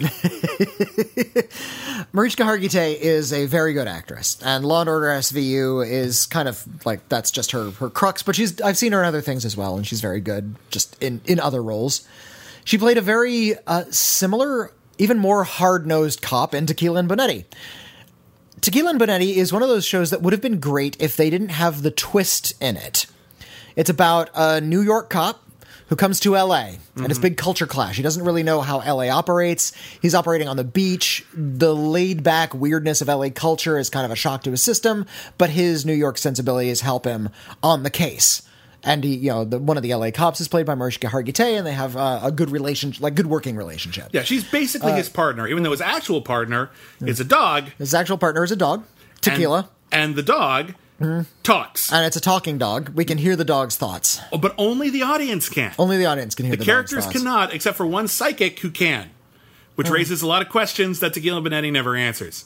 The psychic shows up in 2 episodes. You'd think the psychic would be the sidekick. But what's weird about Tequila and Benetti is that even though you'd think it'd be a funny talking dog show, right? The actual cop storylines are really fucked up and dark, and they send the characters to some really bad places. They're typical cop storylines about, finding dead bodies and murders and rapes and other horrible crimes. The second episode is about Mariska Hargitay, falling prey to, this, a stalker. A horrifying stalker. And it's about her, protecting her child, and she sells the whole thing. Mm-hmm. She's very natural and all, the lighthearted banter, but when it comes down to the serious drama, she's fantastic. I'm wondering if they told her that there was a talking dog on the show. It's one of those things where you can't tell half the time. You really can't tell if they knew how bizarre it was going to be. But she sells it either way, and it's really funny is that this really could have been her breakout thing. This wouldn't have been a before she was big kind of deal because she's that good in it. But the show was so bizarre and stupid that it becomes this before she was big moment. But she's really good in it. So congratulations, Mariska Hargitay. You won the SUNY Award for Best Featured Star. I hope we get to interview her someday. Oh, that'd be cool. Because I gotta know her thoughts on Tequila and Benetti. So many questions about Tequila and Benetti. It's so cool.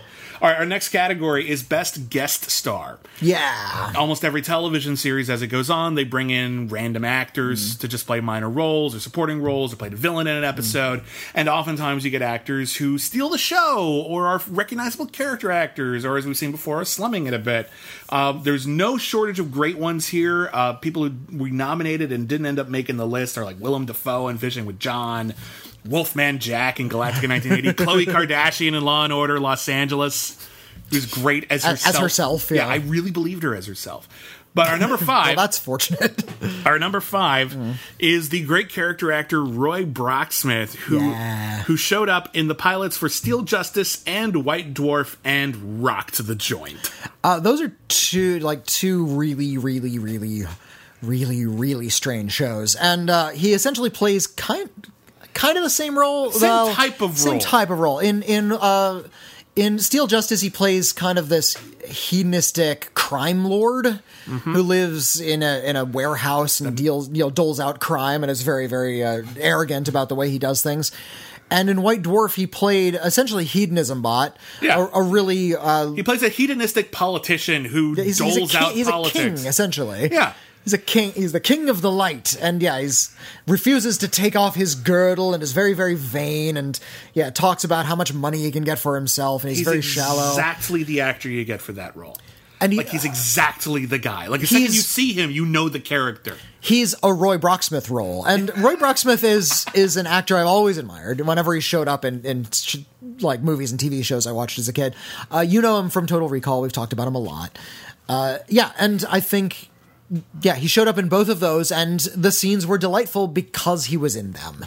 And it's kind of a pity that neither of those went to series, however strange they were, because we were robbed of more of Roy Brocksmith. Well, I don't think Roy Brocksmith would have continued in Steel Justice, but I think it would have been a regular in White Dwarf. At least a semi-regular in White Dwarf. But as it stands, great guest star performances, great character actor. Always love him, everything he's in. Our next runner-up, our number 4, in the Best Guest Star SUNY Award, is a guest star that pops up in the last episode of Future Cop. And this guest star is so multifaceted. This guest star is so dynamic and important. On screen for a long, long time. On screen for the longest time, I think, of any guest star we've got on here. Just the screen loves Knott's Berry Farm.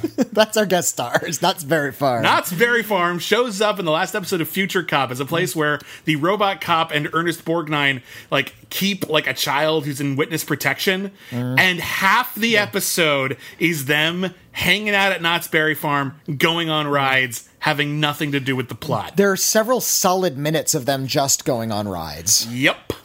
The bad. We don't cut back to the bad guys. They're just going on the rides. Now, and it's old Knott's Berry Farm too, and they had different weird attractions, like this insanely unsafe looking bicycle roller coaster ride. Yeah, it was a roller coaster, but rather than sitting in cars with like bars across your lap, you just sit on a bike and hang on for dear life. Good luck to you. Yeah, and it would like whip you around corners. You're just hanging on those handlebars. You don't get on that. You couldn't possibly get on that ride without signing like a release form. You're just like, I promise I won't sue. I saw how unsafe it was. No, I bequeath everything to my dog, like something. I went to Knott's Berry Farm as a kid, so this gave me a lot of flashbacks because it was a lot like it was when I was a kid. Those bikes had been transformed to the wacky soapbox racers, so they became like sit-down cars by the time I got to them. Still unsafe, however, closed down because it was still breaking down all the time. I want to give an honorable mention while we're talking about Knott's Berry Farm to Universal Studios, which popped up in Danger Theater and Whiz Kids. Sure did. And was also great, especially Whiz Kids when they like tricked the bad guys into the Conan stunt show and like released the dragon that breathed fire on them. God, that stunt show was cool. It was a cool stunt show. That was a cool stunt show. It became the Beetlejuice musical spectacular after a while. It was really neat. And then now it's like just the magic of movie special effects hosted by the Minions. Is it? Show, yeah. That sounds awful. I'm not even kidding. I believe you. I'm just disappointed. Our number 3 is an actor who shows up for one episode of The Dresden Files and should have been the co-star of The Dresden Files. She should have been the star of The Dresden Files. She should have at least been like her and Harry Dresden. Like, should have been these two characters together the entire time. She is Claudia Black. You know her from Farscape. She is awesome. And she has more character. Yep. A lot more energy. A lot more chemistry with the lead than anyone else. The Dresden Files is a series that's based on a popular series of fantasy novels about a private detective who is also a wizard. Throughout most of the series, Harry Dresden is paired with a cop who's very important in the books, but in the show has very little to do and they have very little chemistry. And then there's an episode in which Harry actually finally has to get his official private investigator's license, and then the person who teaches the class gets murdered, and his assistant, played by Claudia Black, is trying to solve the case, and she thinks Harry did it. They are hilarious together. Yeah. They're really funny the entire time. We're talking about some moonlighting stuff here. Real, just amazing chemistry. And just astounding. And she's gone. She's gone. Why didn't they just keep her on the show? Keep her in every episode. Do never let her go. What are you, crazy? My God. Put Claudia Black in everything. She should be the new Michelle Forbes. But we still have Michelle Forbes. Put her in a show co-starring with Michelle Forbes, where every episode they wind up in another show. And just make it better, and then the next episode they're in another show. What was that series, or that movie with... John Ritter, and he keeps getting like flashing into Stay tuned. Stay tuned. Stay tuned. The series with Michelle Forbes and Claudia Black. I like it. I like it a lot. Serious comment on today's TV culture. All right, and our top 2 are just characters. We just loved these people so damn much. We had a hard time deciding who was going to be our number 1. But let's start with our number 2. Okay. The great, inimitable Jeffrey Combs. Who shows up in one episode of Freaky Links and steals the entire series. Maybe not the whole series. For me, he did. Okay, you know what? I between him and John Billingsley. John Billingsley was also John Billingsley, who plays the diner owner who turns out is part squid. That was pretty great. But yeah, Jeffrey Combs plays a really cliched role in that he plays the wisecracking pathologist, a role that I have always loved. Well, it's really cliched, but I still like it when it occurs in any TV show or movie. And it's born out of necessity. Almost any cop show or investigative show, eventually you're going to have to talk about if someone dies, you're going to have to talk to a pathologist to find out clues about how they died. It's hard to write out of that scene. So you need a character who's a pathologist, but they're probably only going to be in one scene, but they're going to have a lot of dialogue, so you want to give them some personality, and usually they give them some sort of weird quirk or gallows humor. Just gallows humor is usually... And it's fine. It works. And it works every time. They're usually very interested in what they do. You see Jeffrey Combs in that role, and you expect him to play like a ghoul. You expect him to play like Milton Dammers from The Frighteners, or Herbert West Reanimator. You expect him to be kind of monstrous or Frankensteinian in a way, because he has a reputation for it. And he plays it exactly the opposite of what you think he's going to. He plays it as kind of a gentle enthusiast. Yeah, it's like, can you tell us about hey, Jeffrey Combs, can you tell us about the dead body? And you expect him to kind of hunch over, tell you about a dead body. No, he doesn't do that. He turns around and says, Well, certainly, I can tell you about it. I actually know there's a lot of interesting. Are you sure you want to hear this? Because this is really, a lot of people find this kind of morbid. No, we want to hear. Really? You want to hear? Well, fine. I'd love to share. Like he's like LeVar Burton in Reading Rainbow all of a sudden. Yeah, this is a corpse. It's really fascinating. And they're very supportive of him. And they actually, like, when they get all the information and they're about to go off and, like, find Ethan Embry who's on super drugs or something, is going to kill a bunch of people, these Mickey and Mallory Knox knockoffs, they're like, hey, you want to come with us? Jeffrey Combs like, no, I'm good. This is what I do. And you're just like, oh, Jeffrey Combs, good luck to you. I wish you the best. Good. You're so nice. It just proves how versatile an actor is. I've always admired him, not just when he plays freaks and weirdos, but he can add something to every role. He's so great. But he had 2 roles in Deep Space Nine, 2 recurring roles. I didn't pick up on that at first. He was so, like, really hidden under all that Ferengi makeup. Actually, no, he had 3 because he was in an early episode where he was like one of the alien terrorists and like something gets in his brain or something. No, and he hijacks a ship. He wasn't an alien terrorist. He was a visiting alien diplomat who had a crush on Major Kira. Something like that, yeah. And he wanted to get, like, a holographic double so he could have sex with it. And so, that what it was? Yeah, and he hired Quark to, like, get pictures of Kira, like, to like, invade her privacy and try to get this hologram. And Kira, of course, picked up on it and undid their plan. He was like, this is an invasion of my privacy, you dick. What are you doing? This is horrifying. What are you doing? And so he gets his comeuppance. But Thank God. Yeah. Jeffrey Combs, great actor. But an actor who doesn't get talked about a lot nowadays, but who popped up in not 1 but 2 television series we reviewed, and who was a shining light in both of them, and who is our number 1 winner for Best Guest Star of our second year, Joan Collins, who popped up in both The Persuaders and Future Cop. She's good in Future Cop. She plays this, like, a maven of illegal gambling in Los Angeles. But really, the role we're giving this to her is for The Persuaders. Or she like out Emma Peel in this one. So good. Roger Moore shows up, looking like Roger Moore, sexy guy, has a suit that's worth more than God, and steps into a room, and Joan Collins says, well, you're a nice hunk of sandwich, ain't you? And she lays one right on his face. Like, I don't think she even introduced herself. Just said, I'm a photographer, I'm going to kiss you on the mouth. The most sexually forthright human I've ever seen in anything. And when Roger Moore says, whoa, you know you're doing something right. They then go out back to her shed, where she has a Herkimer battle jitney. God bless this show. Yeah, this is the coolest ass show in the world. She has this huge, like, fortified tank truck, and they're Tony Curtis and Roger Moore and Joan Collins escorts this like guy in witness protection, and they have to like fight off like gang members or whatever are trying to kill him in these huge car chases, and they like stop and they have to trudge through the woods, and everyone's trying to fuck everybody. And it's a great episode.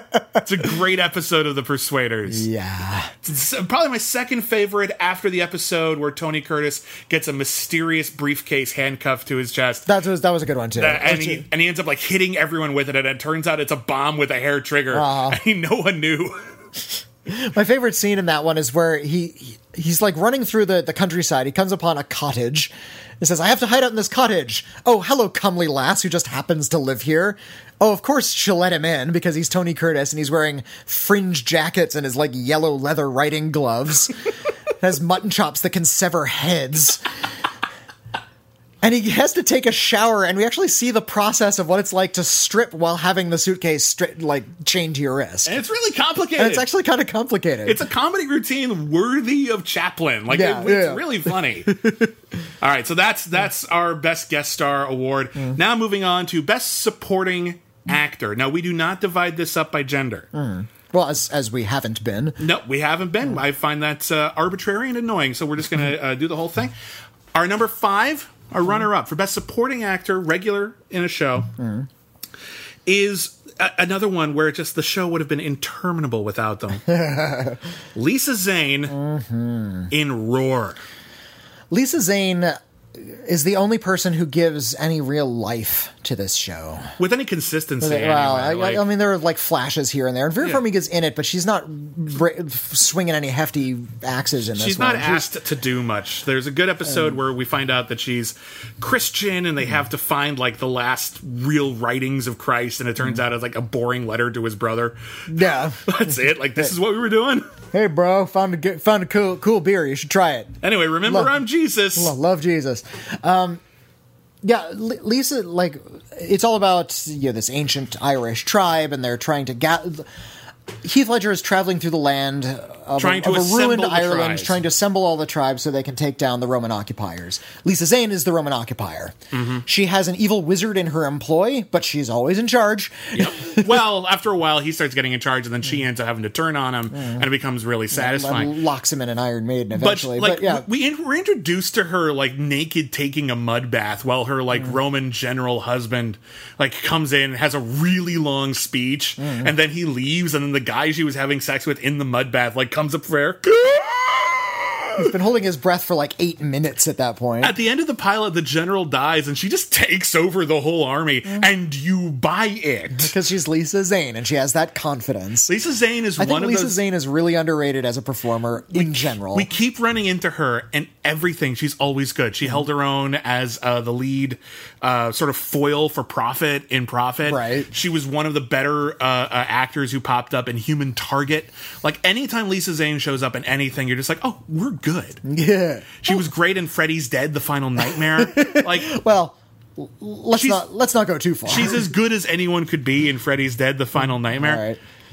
She's one of those actors who really frustrates me and didn't become a bigger star. Yeah. But she's still doing stuff. Apparently she's got a successful music career as well. Good for her. She's awesome. And man, you'd think with Heath Ledger and Vera Farmiga starring in Roar would be this, oh wow, Heath Ledger and Vera Farmiga, they were so good way back when. Nope, it's the Lisa Zane show, and they're lucky to be there.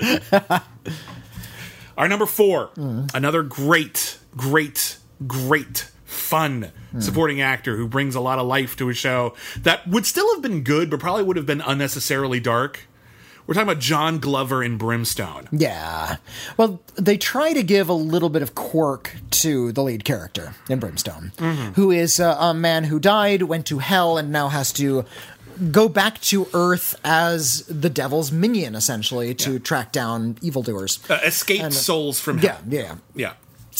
And in every episode, he has 1 or 2 conversations with Satan to get, to give him the story. It's like, okay, here's your plot for the day. Yeah.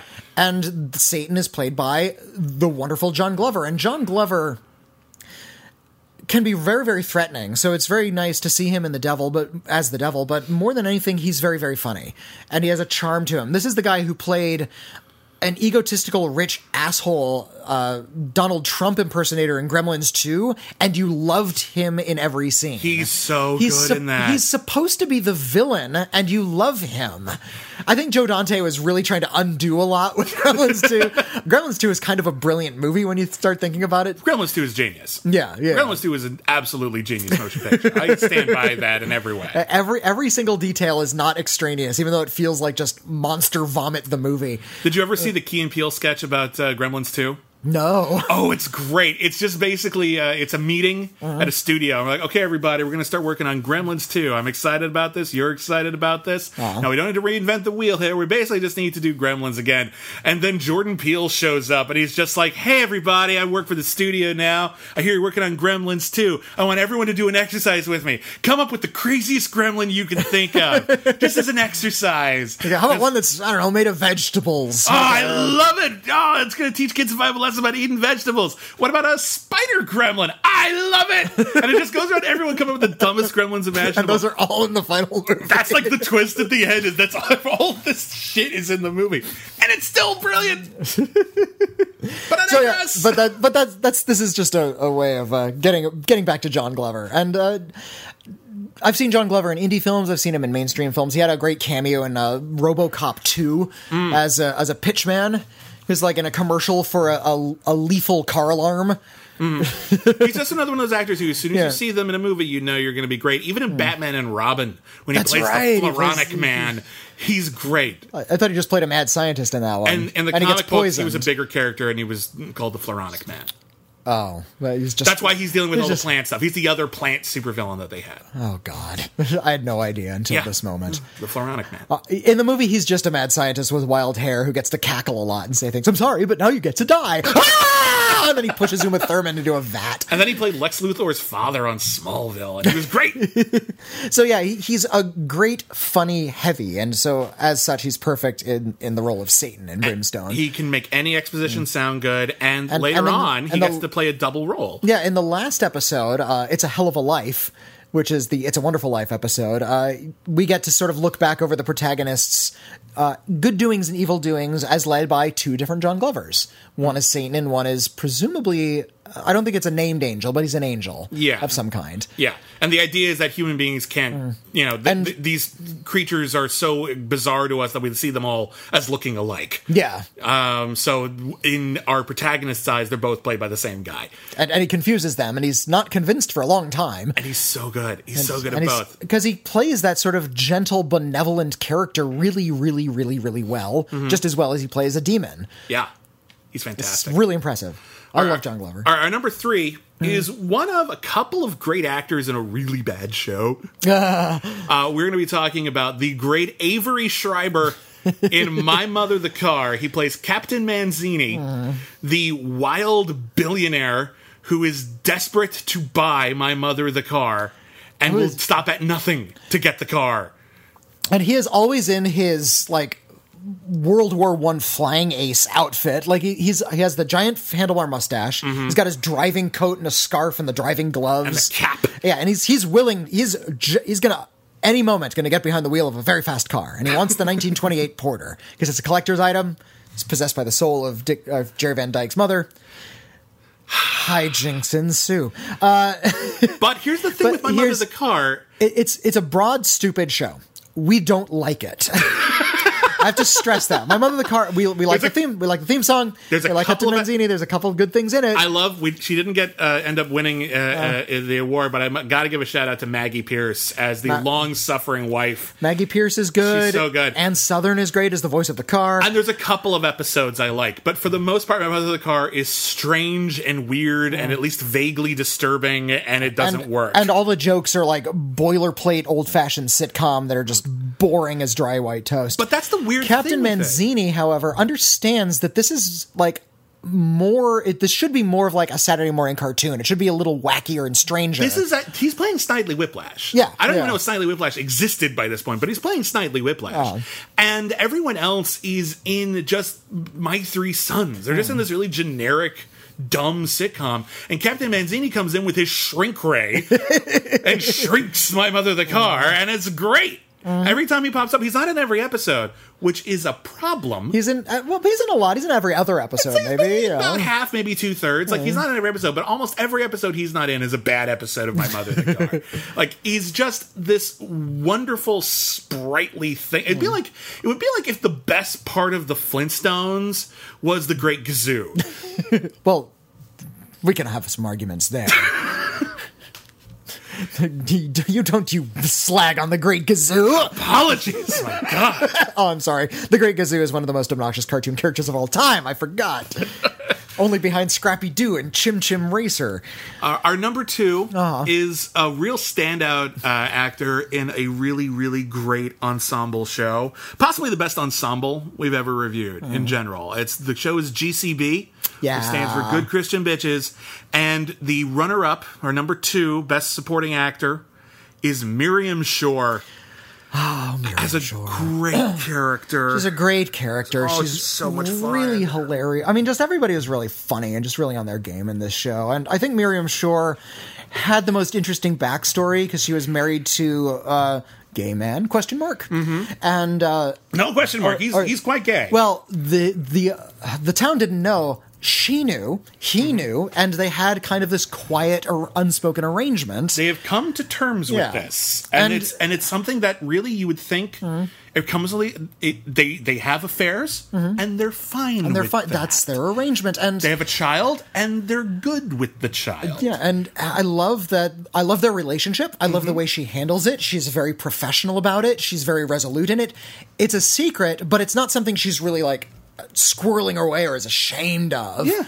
And there's a really fantastic episode where they decide to sort of get their groove back and try to have another kid or have sex again, and they're just not in the mood. She's too tired, he's too gay, and they're just not into it, and they end up taking like libido enhancing drugs that make them go crazy, and It's really fun. like not crazy with libido, just like out of their minds, and they have to drink water, and it's a hilarious scene. And yet Miriam Shore brings not just the drama needed for The Secret and the richness needed for the character, but she's hilarious in every scene she's in because she's wry and sarcastic. Yeah. She's And like, she's- everybody's arguing in the foreground, and she'll have one cutting killer comeback, like from the back of the room, and she'll she's- just steal the scene. And she's a badass. There's this one episode where they're doing a bachelorette party, and part of the bachelorette party is going hunting, and she is such a badass. She's an excellent shooting shit in hunter, the yeah. woods, and she's like, there's another episode where they need to like steal some wood off of her land to use in the perfect smoking,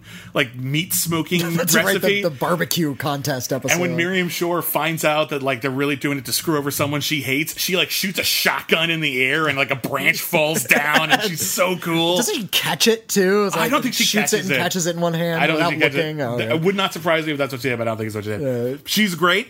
She's another person I'm amazed isn't a bigger star. She's so much fun. I think she still has her glory. She has her niche. find other roles. People She's know fine. her. Obviously, I mean, she was in Hedwig. Like Yeah. she's fantastic. But my God, she's great. But the number one is someone who doesn't just turn in a great performance, but really surprised us. Because we know this actor is not really famous for having a lot of range. But it turns out in Pitch, Mark Paul Gosselaar is fantastic. Look, he was pigeonholed. He was Yeah. a teen idol, and it's hard to grow out of that. Damn right. I mean, Zac Efron did it very well. Justin Timberlake too. Yeah. Few can. Yeah. Poor Lindsay Lohan, for instance. Yeah. Like, it's kind of her poor career. Mark Paul Gosselaar was a pretty boy. He was in Bop magazines. He was on Saved by the Bell. He's just this sort of sitcom hero that didn't have a lot of credibility as an actor. I think he was in a few B movies, like monster movies, because that's just sort of the kind of work he could get for a while. That sounds right, but I honestly don't. I know. He was don't- on NYPD Blue for a while. Oh, there you go. Yeah, good for him. He showed up on Pitch as we mentioned before. He wasn't really he was sort of like the leader of the team, not the manager, but he was the leader of the team. He was the strongest voice. He was and staring down the possibility of being a little bit obsolete. He was sort of aging out of his athleticism.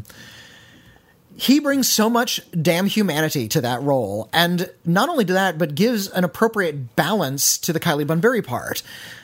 She's really unsure of herself, and we could have made the show all about her anxiety and about her fears, and that would have been tiresome really fast. It might have even been good, but it wouldn't have been nuanced. It might, yeah, you know? exactly. It would have just been her like sitting in rooms talking about how much she has doubt, and then she's confident, and then she's doubtful. He offers a lot more of a pragmatic approach to that doubt. You have a lot of doubt. I understand that. We are a team. We're here for you. I understand when we need to pull back. I need to understand a little bit more about myself because I'm unsure of you, and I have to learn how to be a better leader. It is such a great dynamic. He's the most interesting character on the show, really. Yeah. And he just knocks it out of the park. Hey! But if you think about it, and it's easy to project this, and I don't know how true this is or if he thought about this, but when you look at his character, he's a guy who was a big star early on, and now at this point he's settling down and he's thinking about taking a job as just a sports commentator. And you think about it, he was this huge star in Saved by the Bell. He's a recognizable teen idol, and now he's a working actor, and he has done that transition a bit. He probably knows a lot of the emotional beats that his character is going through, and it's easy to imagine that really making his character in Pitch that much more rich. It's a really, really great performance. I really like Pitch a lot. I don't like all of his subplots about sort of his relationship drama. That's not so interesting. Especially when they try to like make him like and Kylie Bunbury a thing like right at the end. there's one episode it's like where really it's like, reads no, that's false. It really doesn't play at all. that wasn't what your relationship was, guys. Stop. No, the it's writers so didn't need to weird. do that. Like some writer like who was inexperienced in the show came in at the last minute. Hey, what if we made him kiss? No one wants that. We're good. Yeah, Mark Paul Gosselaar. Good job. Yeah, good job. Congratulations, you have won the Best Supporting Actor award. Now, the Best Lead Actor. Another one where we had a lot of great people. This is a category in which Sammy Davis Jr. didn't make our top 5. That's pretty great. That's pretty amazing. Who did make our top 5? Let's start with the number 5 for Best Lead Actor. Another actor who made an otherwise show great whenever he was doing his thing. Corey Stoll in Law and Order Los Angeles. It's a lesser Law and Order, to be sure. Yes. They played with the premise too much. They didn't really focus enough. They didn't understand how Los Angeles worked at all. It was New York's version of LA. So if you're from LA, it's frustrating AF. And the characters weren't interesting enough to set it apart from the other Law and Orders. The other Law and Orders, we already had them. Corey Stoll, however, is hilarious. Sarcastic, wisecracking cop, but believable. And he's one of the few people in the show who really feels at home in Los Angeles.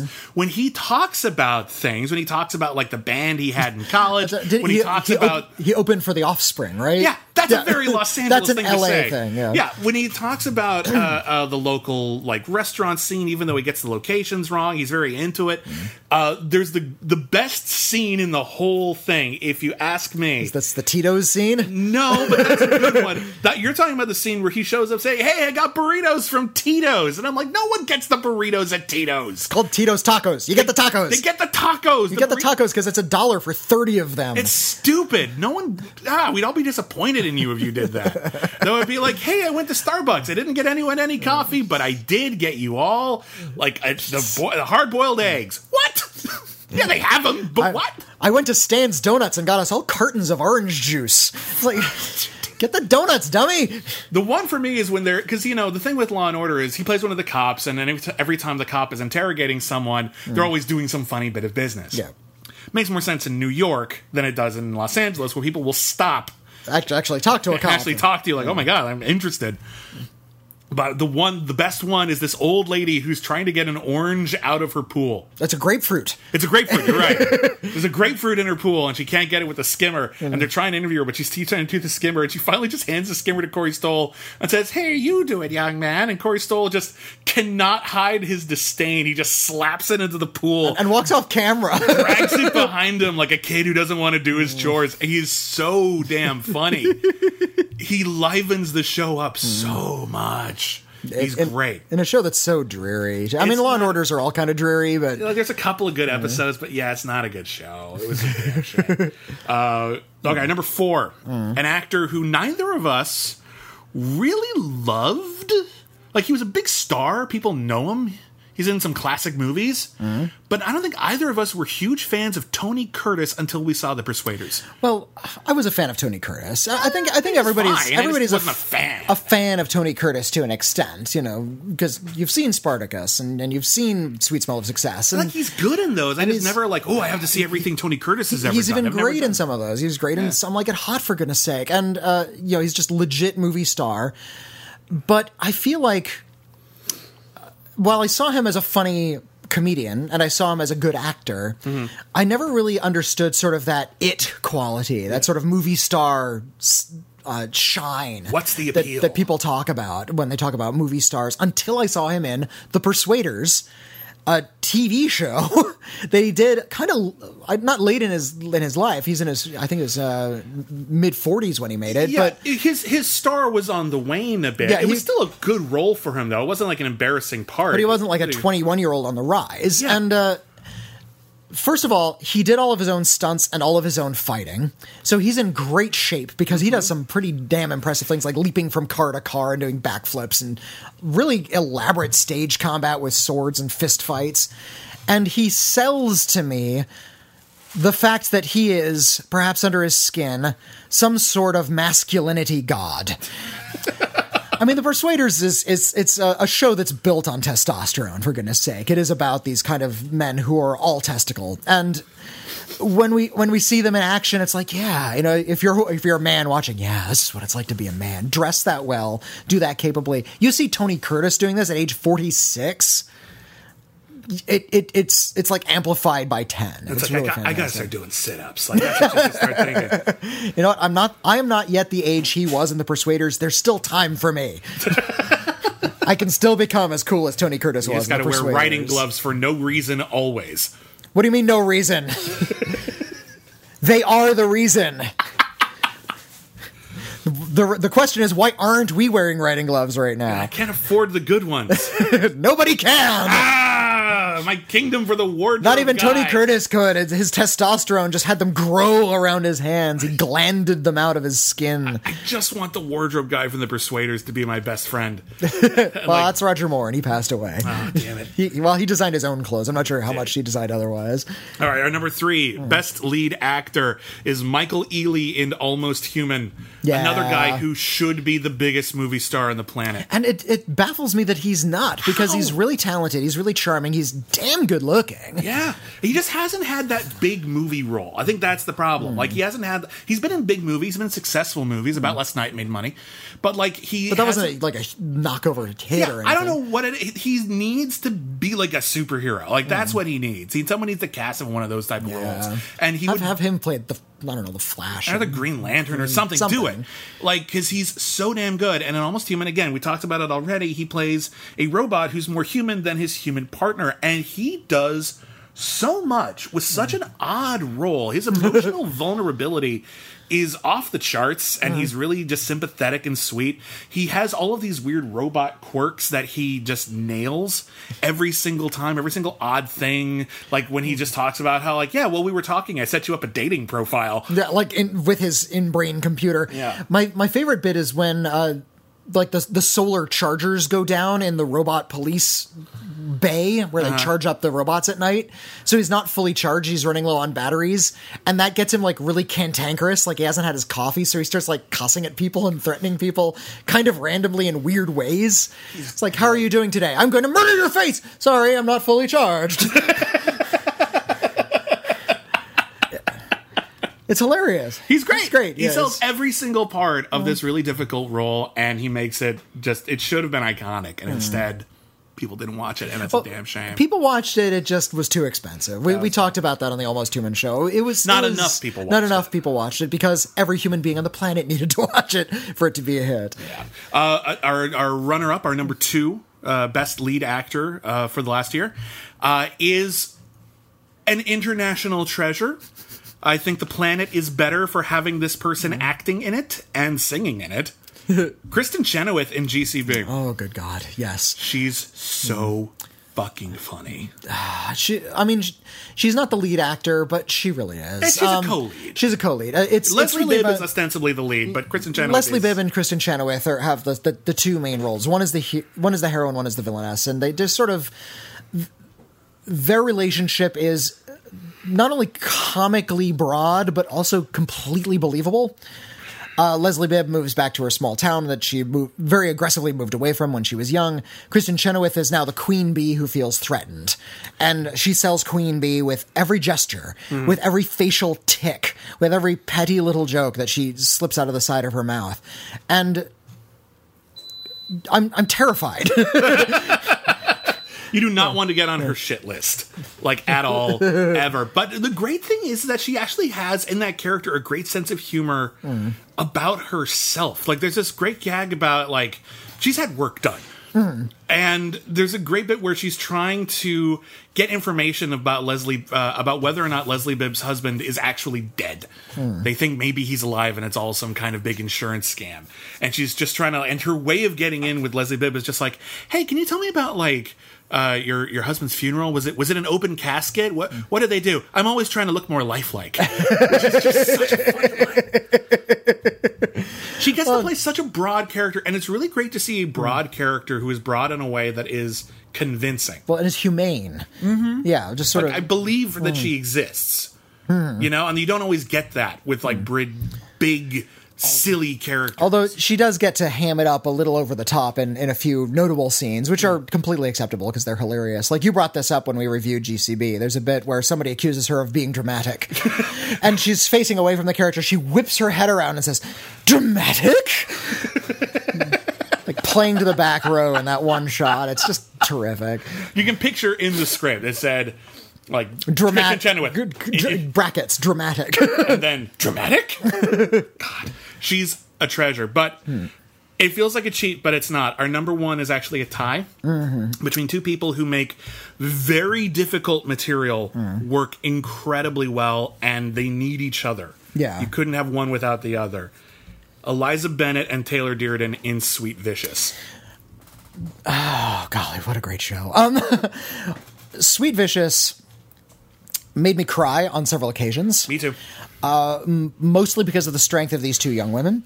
It is difficult subject matter that they handle very, very well after the second episode. Yeah, it takes them a bit of time to find their footing. The first two episodes, the tone is way, way off. Episode 3, it's one of the greats. And then it just stays there for the rest of the series. And these are two very, very different types of people, these two characters that they play. One is kind of a slacker, loser... Drug dealer. Intelligent, ambitious, intelligent but not ambitious. Excuse me. She has a lot of agency and a lot of wherewithal, but not a lot of ambition. She doesn't really long for much more than simple hedonist pleasures. On the other side of the equation, you have a character who's very eager, very go-gettery, very clean, and we realize that they do share something in common because it's something all women share, and it's this sort of toxic culture that they live in on their college campus that is very sexually cruel to women. And they experience it in different ways. One of them experiences it a lot more vividly than the other. But they do find that they have this in common, and watching them forced by circumstance to each other is a really fantastic opportunity to see how they can actually relate as friends as opposed to just compatriots.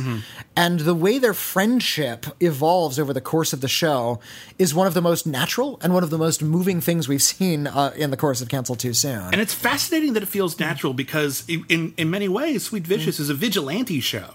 Yeah. They put on masks and beat up like men who sexually assault women throughout the course of the series, and at times they play with that, and there are big action sequences and scenes about protecting his secret identity, and all of that stuff plays really, really well. But you're right, like it would be gauche at best if they didn't have this central humanity, and if they didn't have actors who could play the humor, who could play the action, but who could also play the seriousness of what they're going through. And honestly, and they do. And when I think of the show, I actually don't. Although the vigilante stuff is kind of the hook, it's the selling point of the show. A lot of it's fun. And a lot of it's fun, and the action is well done, and the secret identity stuff can be kind of wacky. When I think of the show, I think of their relationship, and I think of the sexual politic, because that stuff is done so damn well. And if it weren't, I can't even picture other actors in this role. In these roles, they kind of define them, and it's so rare that we get really great shows that are about friendships.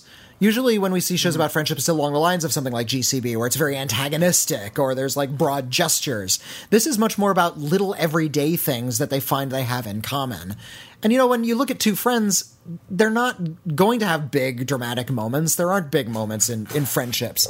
It's a series of those little everyday things. And I like seeing that portrayed in a healthy way in movies and on TV. And I think this Sweet Vicious does it the best you could see it at just about anywhere. Awesome. Well, okay, our next category is weirdest series. Whether it's good or whether it's bad is inconsequential.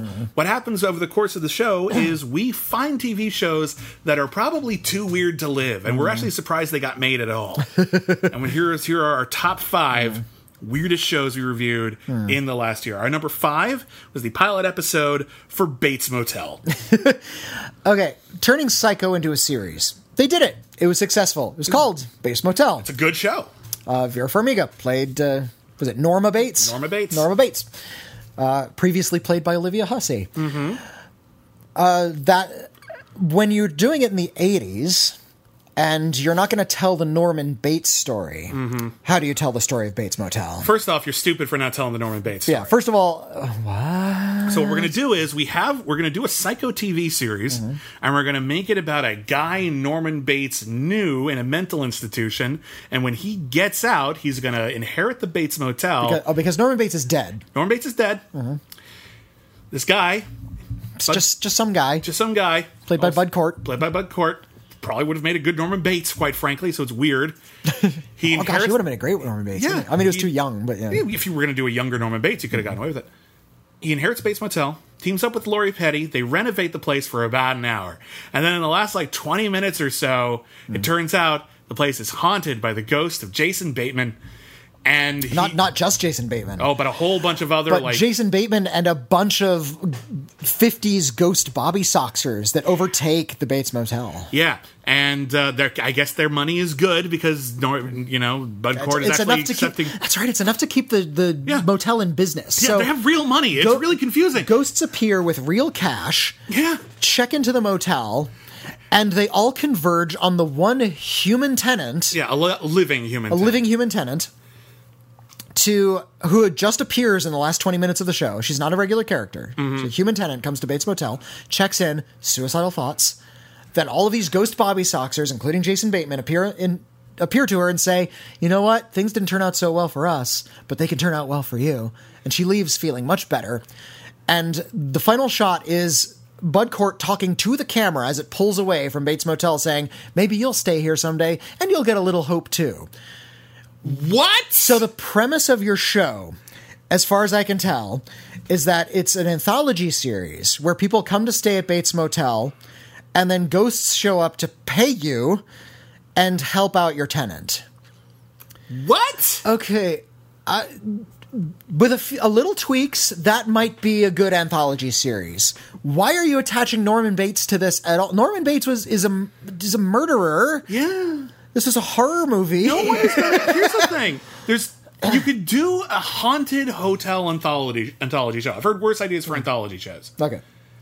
If you call it Bates Motel, people are going to want it to have something to do with Psycho. So they're going to be pissed. It's a stupid thing. And it had a good cast. There's actually good people in it. It's just so weird. Well, Lori Petty plays she beams in from a cartoon dimension. She's wearing a chicken suit. She shows in the up first in a chicken suit, and she's cracking wise, and I think she's just sort of floats through the air in the background in one scene. She's like Edward in Cowboy Bebop. Have you ever seen Cowboy Bebop? Edward, yeah. Just sort of just nutty little kid floating around in the background. Has nothing to do with anything. It's what? This is Psycho? And there were weirder shows. Yeah, and that's only the fifth weirdest. Let's talk about the fourth weirdest. This is a show called, we've already talked about it, Tequila and Bonetti.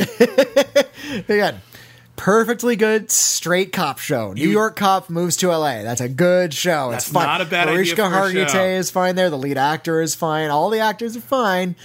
But talking dog. You throw in a talking dog, and you're not sure what the hell is going on. The dog has dream sequences about winning Oscars, and the It talks about sniffing butts. And he eats a lot of burritos. That's right, and burritos. There's psychics, and there's snipers who are killing surfers.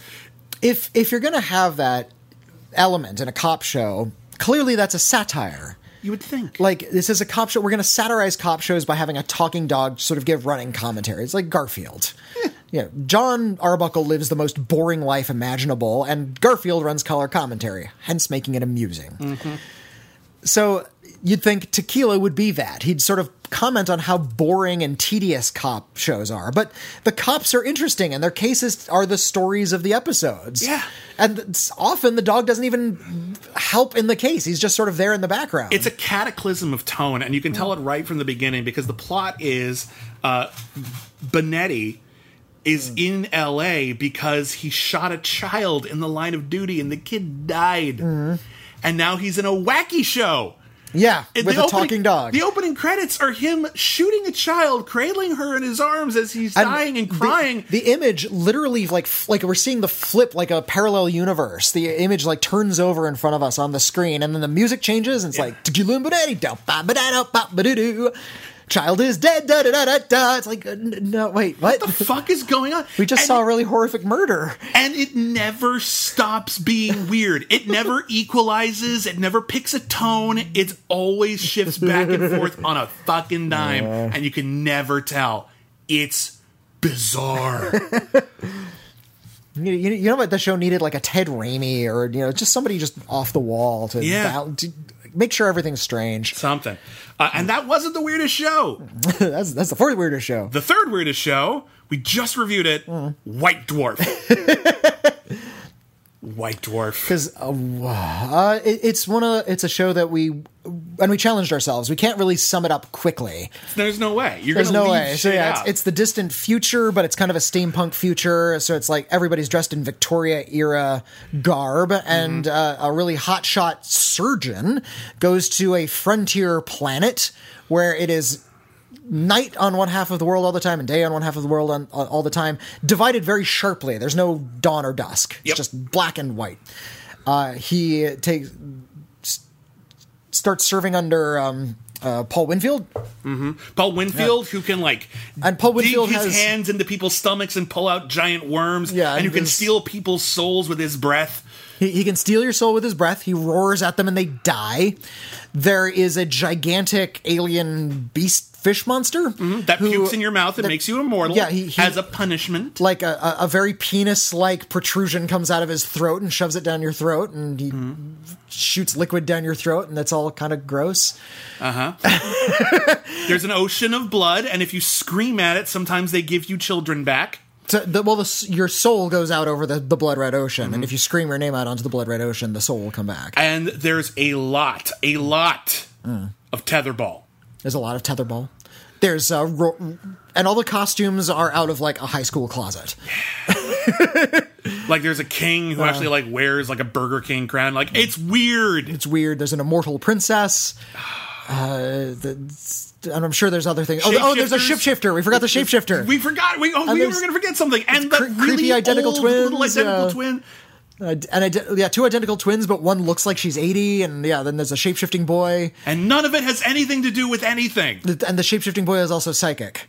Oh yeah, I forgot about that. White Dwarf. And somebody said, "Here's your check." Throw money at it. And that wasn't the weirdest show. My number 2, and I'm amazed we found a weirder show than this, by the way. We're going to talk a little bit about Terror Vision. Oh golly, Terrorvision!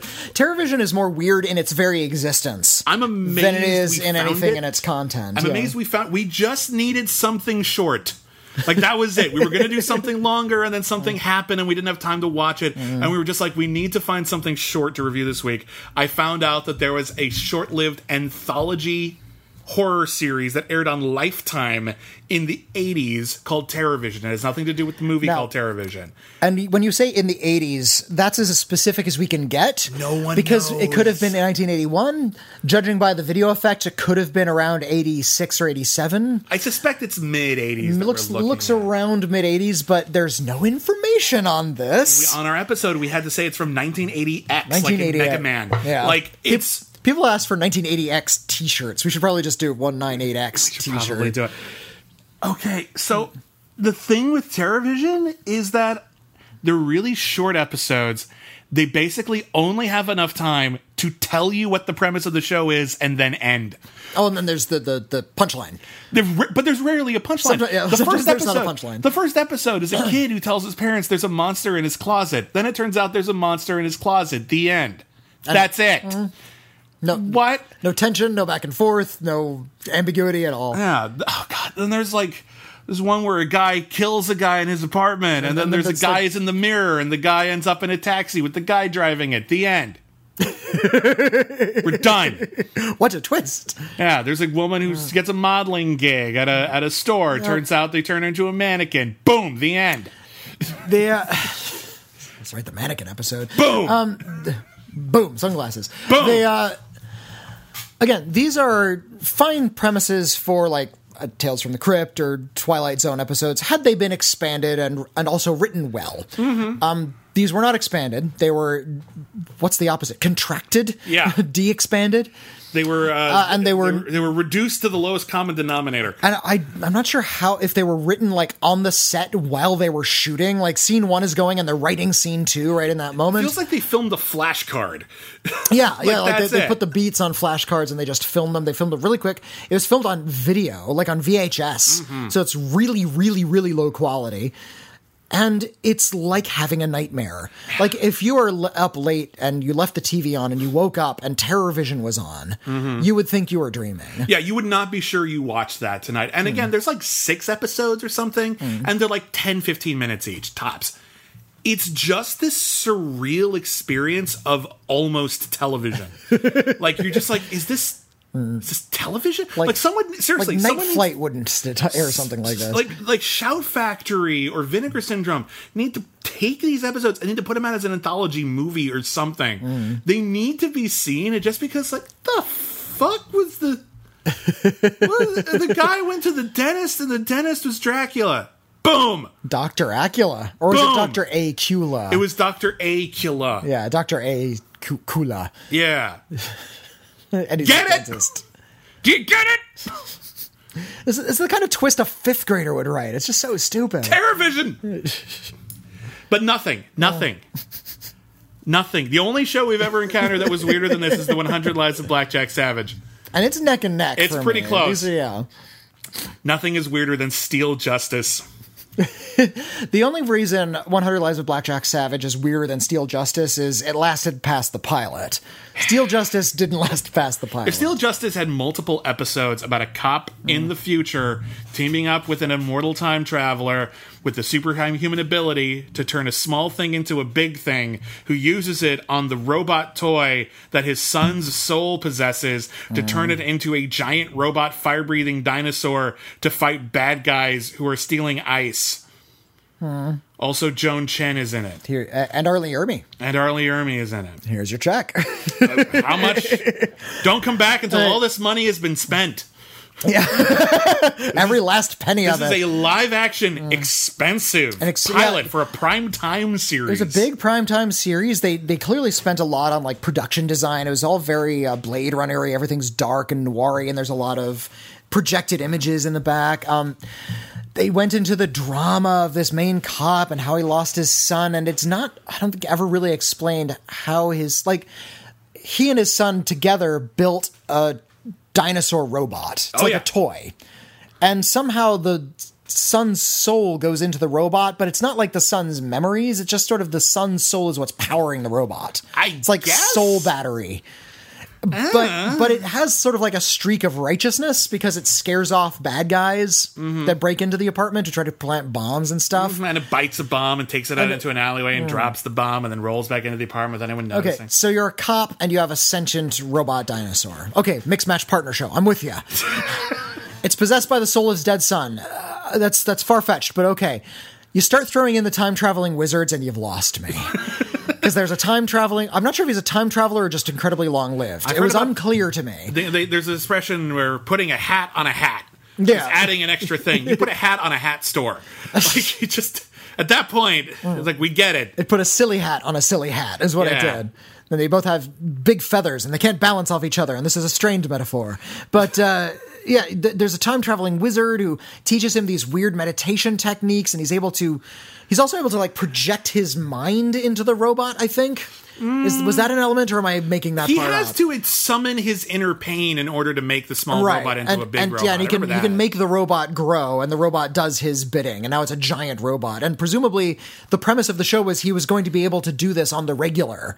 Like, there's just going to be a giant robot dinosaur fighting crime around town, and it's controlled by this angst-ridden cop on the street with wizard powers. That's an episode of The Tick. Yeah. I was about to say. That's not a feature primetime show. Not even like an ironic Saturday morning cartoon would approach that. Yeah, it's fucking... And The Tick had a guy with a pig for a leg. So... There's some weird shit on that show, man. I love that show so much. All right, we're coming up to the end here. We need to talk about the worst series we reviewed. Oh, we saw some stinkers. Oh, we see stuff that would turn your hair white if you had to watch it. We've talked to some people who actually like try to watch some of the shows we watch while we watch them. Usually they're filled with regret. Thanks for trying to follow along. Do not try this at home. Wait until we tell you if it's any good. Let me just wait. Seriously? You do not want to sit through some of the shit we sit through. You can see The Flash. That's good. That's a good show. Seek that one. I think that's on Netflix even. You can watch it. There were more than 5. There were more than 5. There's a show... I wanted to put it in. We debated on number 5. You won it. I'm just going to give a quick shout out to what I wanted to put on here because for worst show. Who's Afraid of Diana Prince, which kind of doesn't count because it was more like a pitch reel. Yeah. But the pitch they had for a 1960s Wonder Woman show in the campy vein, a la Batman, was so wrong-headed and uncomfortable and unfunny and insulting. It banged solely on sexist humor. It's really not good at all. And Wonder Woman was supposed to be turned into this sort of like bumbling oaf. Yeah, who thought she was attractive even though she was not, and her mother was this trying to get her married, and it's really not funny. I'm laughing because I'm laughing at it. And an unofficial tie there, just a quick shout out to the 1970s failed pilot for Wonder Woman, not the good one with Linda Carter, the bad one, the boring one, which is so boring. How do you make a boring Wonder Woman? The same way they make a boring Doctor Strange. It happened a lot in 70s I suppose TV. That's true. But our number 5, you campaigned real hard for this, even though you hated it more than I did. Total Recall 2070. Golly, I hated this show. I have trouble sitting through very few of these shows. My tolerance is high. I had a lot of trouble. It felt like I was watching weeks and weeks and weeks of television. And it was a long-lasting show. It was hour-long shows. There were like 20 episodes of this damn thing. And again, I maintain the idea for Total Recall 2070 is a good idea for a show. Oh, yeah? Which one?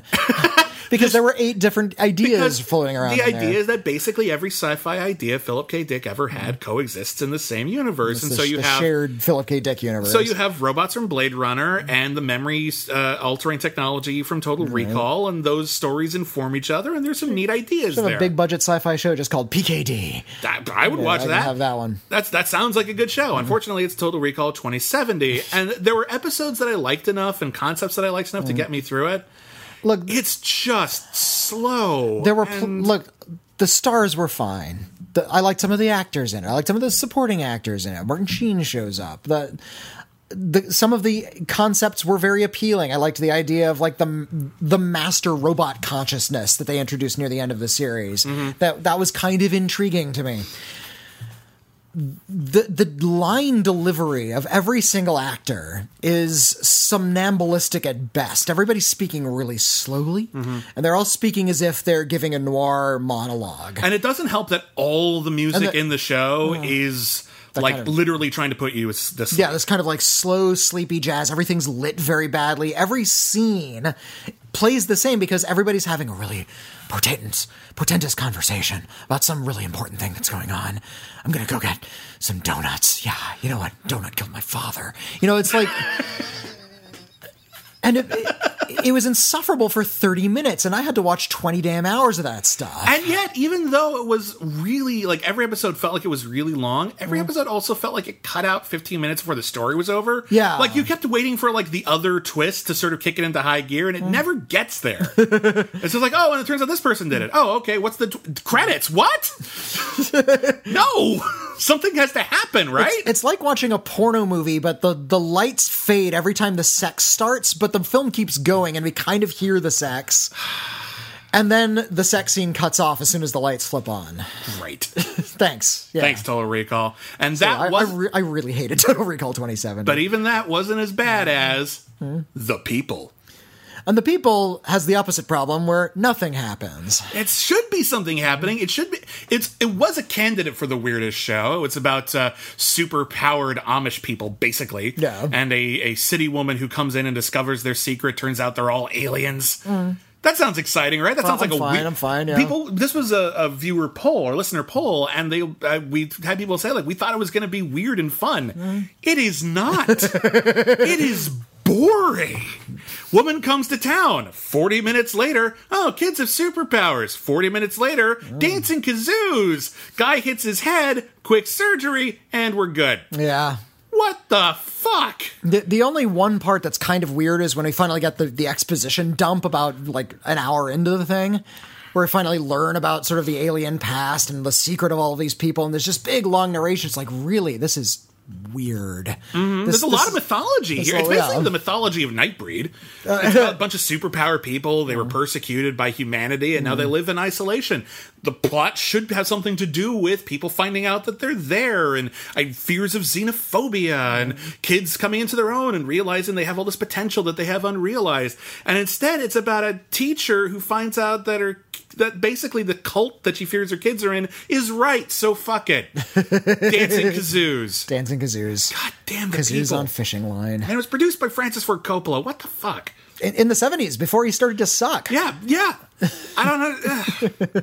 All right, our number 3, and I feel bad about this one because this was a listener request. But damn Yeah, it! It's sorry. just, I'm so sorry. We couldn't get past this one, and we know this one is fans. I'm just going to put it out there. It has a bit of a cult. Their website's dedicated to it, and it's certainly ambitious. And I'll give That it it is. For sure. But when you sit down and binge Charlie Jade, it becomes a bit of a chore. Yeah. Charlie Jade is a Canadian series, actually just like Total Recall 2070, and they have a very similar dreary tone. Charlie Jade's a little more brutal, but yeah. Yeah, Charlie Jade is a great idea for a show. I actually really like the idea for the show. Basically, there are multiple realities. Alpha, Beta, and Gamma. That are parallel to each other. One of them is very idyllic. The other two are various shades of Blade Runner. Like one is ostensibly our world, but the other one is very dystopian and fucked up. And someone has discovered a way to bridge those realities, and a private detective winds up in the wrong reality, and he's trying to find a way to get home and solve a mystery of this big conspiracy of this corporation that's bouncing between worlds and stealing resources, and all of that sounds kind of neat. It's not. It sounds neat for like a big feature film, like one film. Yeah. 2 hour 20-minute A good summer blockbuster. A good Sci-Fi Channel miniseries. You can get like there you 4 go, hours yeah. of cool stuff out of this. And there's some fun ideas in here about like people living multiple lives in different realities. In one reality, he's a villain. In another reality, he's a family man. And you would think that would be cool. It's not. It's not ever really addressed. It just sort of happens. Yeah, it's another one where, like Total Recall, just the tone is drab. Well, and the mystery becomes so complicated after a while. And there's so many mini mysteries throughout and so many different mysteries surrounding every single one of the characters. And then that it seems to lose focus really quickly. It's like we're supposed to be uncovering this big plot about this corporation, and we get sidetracked in like the plots of the assassins or these other another ancillary character who's suddenly in another dimension, and she has to figure out where she is, and they don't even meet up until halfway through the series. Yeah, they meet up at the end of the pilot. That's where they meet up. Yeah, that's what. And they team up. And anyway. So yeah, they just sort of elongate the narrative in artificial ways that make it less and less interesting, and make it really, just like Total Recall, a slog to get through. Yeah. I think we mentioned that it's 30 episodes at one point. I think it's closer to 22. It's a long show, but it though. feels long. That's the issue here. And yet, wasn't as bad as Imaginary Mary. Now, again, I find the ending of Imaginary Mary fascinating. I think I laughed once or twice while I was watching it, but this is like the kind of sitcom you make when you're coming up with a fake sitcom to show how bad a sitcom is inside a good sitcom. Like this, Like just this is what which of the Friends was the actor? Was it Matt LeBlanc's Joey. character? Yeah, Joey Tribbiani. This is the sitcom Joey would try out for. Yeah, like it would be like, yeah, exactly. It feels like a gag. Jenna Elfman is a funny actor. She has. It's been a while since she's been in anything good, but she's a funny actor. And again, the idea of your old imaginary friend visiting you as an adult in a time of crisis, you can do something with that. They don't. And what's weird is that most of the episodes, Mary has almost nothing to do with anything. She kind of helps Jenna Elfman come up with a bad way to solve her problem, but then she comes up with the good way, and then it's over. When she comes up with bad advice and the Jenna Elfman character follows it, then at least Mary has something to do with the plot. Often, Mary would offer bad advice, and Jenna Elfman would ignore it immediately and go about her way and fail on her own, and then figure it out on her own, and Mary had nothing. Mary's presence was completely extraneous. Yeah, we didn't need that. It's another My Mother the Car situation. If the plot has nothing to do with the reason the show exists, the show doesn't need to exist, or at least you work yourself up over nothing. You added this weird element for nothing. Again, if you had this sort of mad creature who's, it kept on offering advice, like even when she was trying to have conversations, was just trying to scream her out, and it was played by Sam Kinison or something. Dude, well, first off, there's a show like that we need to review. Oh, well. Charlie Hoover. Well, there's Charlie. There's Charlie Hoover. We're going to do that. Has Sam Kinison. There actually is a sitcom about a guy who has an imaginary friend played by Sam Kinison as like a 2 foot tall Sam Kinison. Yeah, who like fantasy. Yeah, we have that. So I guess we'll get to that and see if it's the good version of Imaginary Mary. But I think Mary we was offered such that this, as a poll option, and no one picked it. there's this weird benevolent, like friendliness to Mary that undercuts any of the edginess that this weird premise would belie. Yeah. And it becomes just dull. It's just a dull it's just a sitcom. dull show. Like everyone's okay in it, but no one's good because there's it's- nothing to work with. There's no reason for it to be good. Like its tone is dead middle average, and you throw in this weird premise, and it just becomes a terrible idea. yeah. It's So badly executed. and yet. And I don't know what's out there. I just want to mention it, it's in case anyone's thinking it. Yeah, it is weird that My Mother the Car isn't on our list of weirdest or worst. It's weird and it's bad. These ones were weirder and worse. And again, we have another tie on our hands, but they go together because they're basically the same show. Yeah. The 1-2 punch of Drac Pack and Monster Squad almost ruined my October. Halloween was dead to me. That was a rough 2-week period. So we found out that there was not one but two shows about the Universal monsters, a Wolfman, a Frankenstein, and a Dracula solving crimes. We discovered Monster Squad entirely by chance and thought, oh, this is great. We'll do this show. It's this monster-themed show from the makers of Batman. How could that be bad? Oh, that's how. Oh, yes. Okay. It could be terrible. Turns out. And in doing research on Monster Squad, we discovered Drac Pack, a show that has almost the exact same premise. So we figured, why not pair them up? How much worse could it get? Oh, that much worse. Oh. Ow. Monster Squad, as we've already discussed, is an incredibly painful television series. Yes, it's aimed at little children, but I think it's aimed at children that the producers hate. Like, I hate kids. Let's make something to hurt them. Like, that's... Well, or you look at something like Sid and Marty Krofft. It's like, that's weird crap that kids wouldn't understand, but you can tell that there's a weirdness to Sid and Marty Krofft, the creators. Like they actually believe in something like Lidsville. They've got this Willy Wonka vibe. Yeah, where they just want to yeah. be creative and fun. Monster Squad feels condescending It feels and really, cheap. yeah, it feels cynical. Like when the villain layers are all the exact same like backdrops, but they add like, oh, we're gonna put new aluminum foil stuff on the walls. That way you know it's a Found some wizard. tiki masks at Party City that we're gonna hang up. It's cheap. It's lame. There was one funny joke in the whole thing, and that's a telethon to stop the number one cause of death, natural causes. We're going to finally put an end to natural causes. That's still a funny joke. I will let you have that joke. Everything else about Monster Squad is terrible, and yet it's Drac Pack is probably worse, but they're just kind of the same thing. From an objective standpoint, yeah. Drac Pack is an animated series. It's a Hanna-Barbera show made out of its Canadian studio, if I recall. Or maybe it's Australian studio. Anyway, it stars it's like Dracula Jr. and Frankenstein Jr. and a Wolfman Jr. And they're hip teenagers. They're hip teenagers, and they can engage in the Drac Pack whack, which is not sexual slang. The Drac Whack. The Drac whack. The Drac Whack. Serge, what did you do? He hit something. Your cat is opening jars. That wouldn't surprise me at all, actually. He's grown thumbs now. Yeah, they do the Drac whack, and they turn into the monster versions of themselves. Ordinarily, they look like just bland teenager kids. Just normal. Just normal white dudes. And then they turn into monster dudes. But not much has really changed. No. When Dracula Jr. turns into Dracula, he becomes a shapeshifter, but he shapeshifted to turn into Dracula, so what's the point? Dude, I don't know. He's a double shapeshifter? I've put so much of this show out. I've actively tried not to remember anything about this show. I'm trying to remember what I remember about the show. They have a... You remember the villain, right? I remember the Snidely Whiplash's villain, who was the same guy who voiced the Captain Hook in the Disney Peter Pan. So it's a huge waste of his talents. I remember his associate Toad whipping himself as a form of self-punishment, saying, "Bad Toad, bad Toad." He sounds like Peter Lorre. Yeah.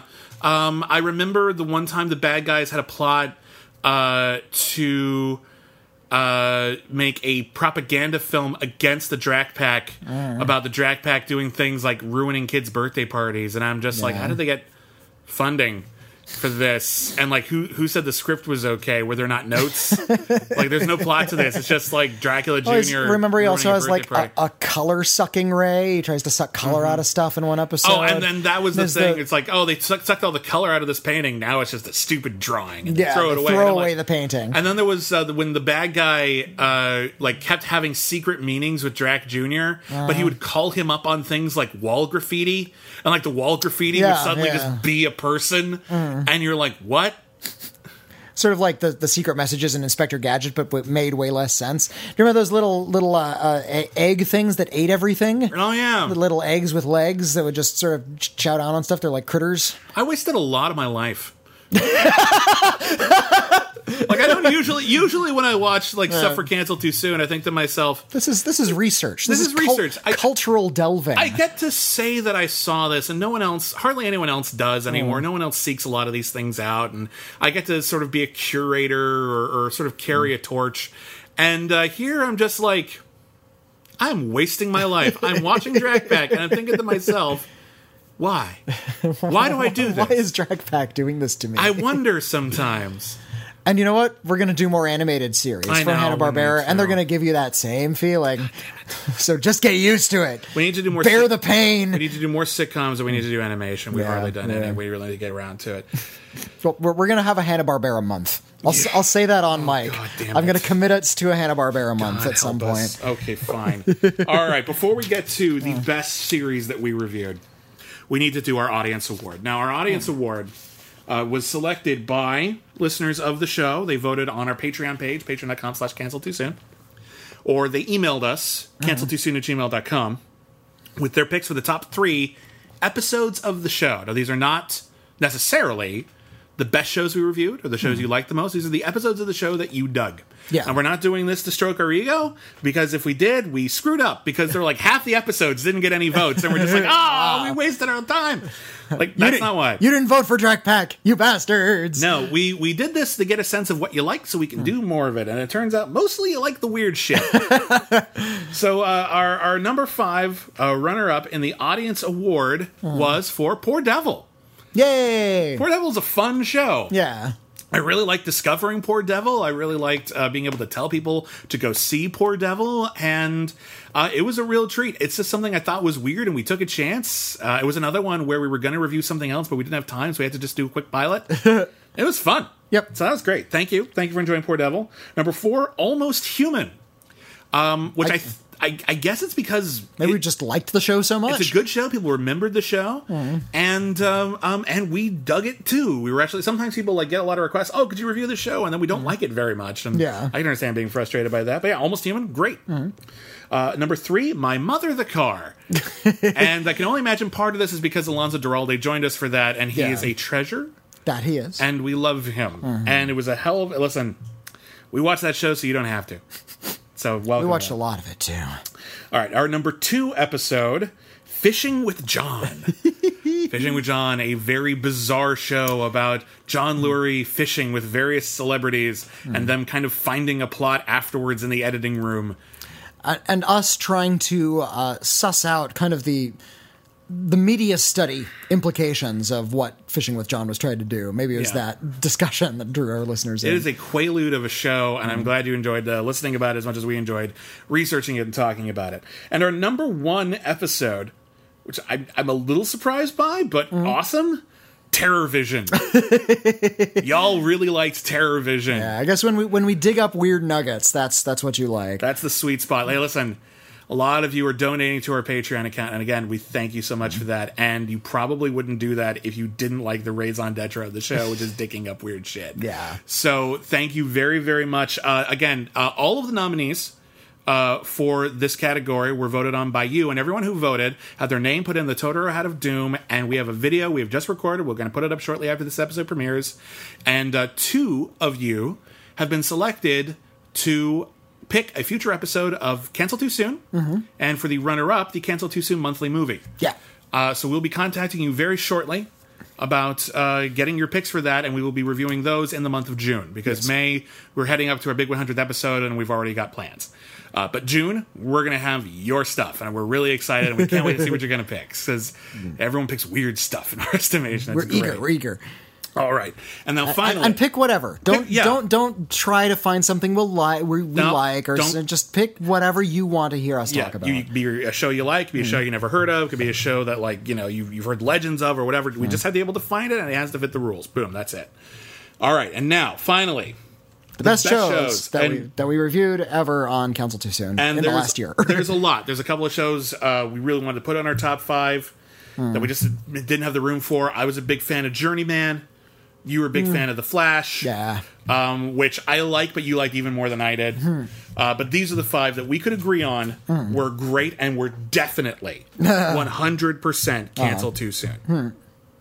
Our number 5... a show we really didn't get a chance to talk about just because it doesn't really fit any of the other categories, was Amethyst, Princess of Gemworld.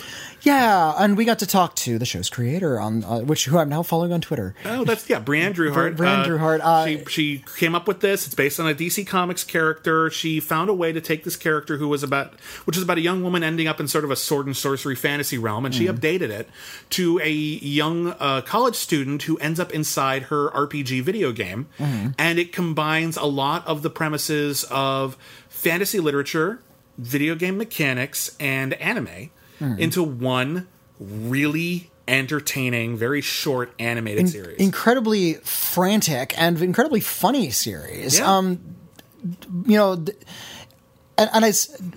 When we talked to Brianne Druhart about this, she was lamenting the fact that she had so little time. Each episode is only a scant like 2 minutes. Yeah, tiny little things.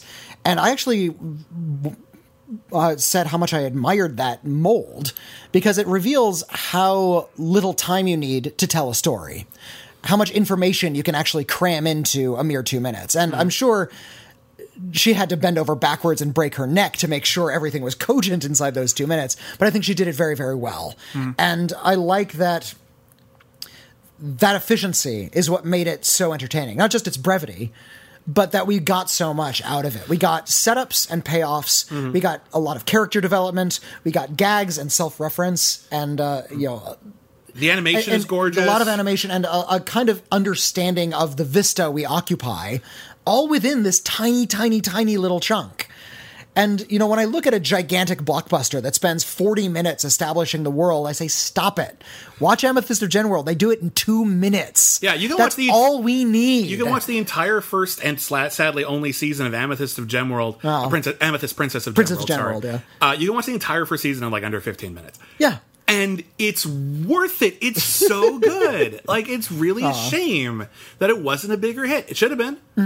And it was not. So check that out. I'm really, really glad we reviewed it. Number 4, a show that another one I'm surprised we didn't have a chance to talk about sooner. Because it's strange, and it's fun, and there was nothing once like it, and we both loved it. It's called Cliffhangers. Yeah. Cliffhangers is cool. It's a cool idea. Yeah. It's a serialized show of different shows within the same show. Which we actually did a couple of those. Danger Theater was similar, but it was way more hit and miss. But the idea was... I almost voted for Danger Theater. I know, I just think it's more hit and miss. I love Danger Theater so much. I know you did. I love what was the Diedrich Bader one? The Searcher. The Searcher is good. The other one's okay. All right. But Cliffhangers was 1/3 of the show was a show called Stop Susan Williams, which was about a reporter who's investigating a big conspiracy, and every episode was full of huge cliffhangers, falling off of buildings, about to get eaten by a lion, stuff about to fall, dangling over piranhas, flying over cliffs. It's great.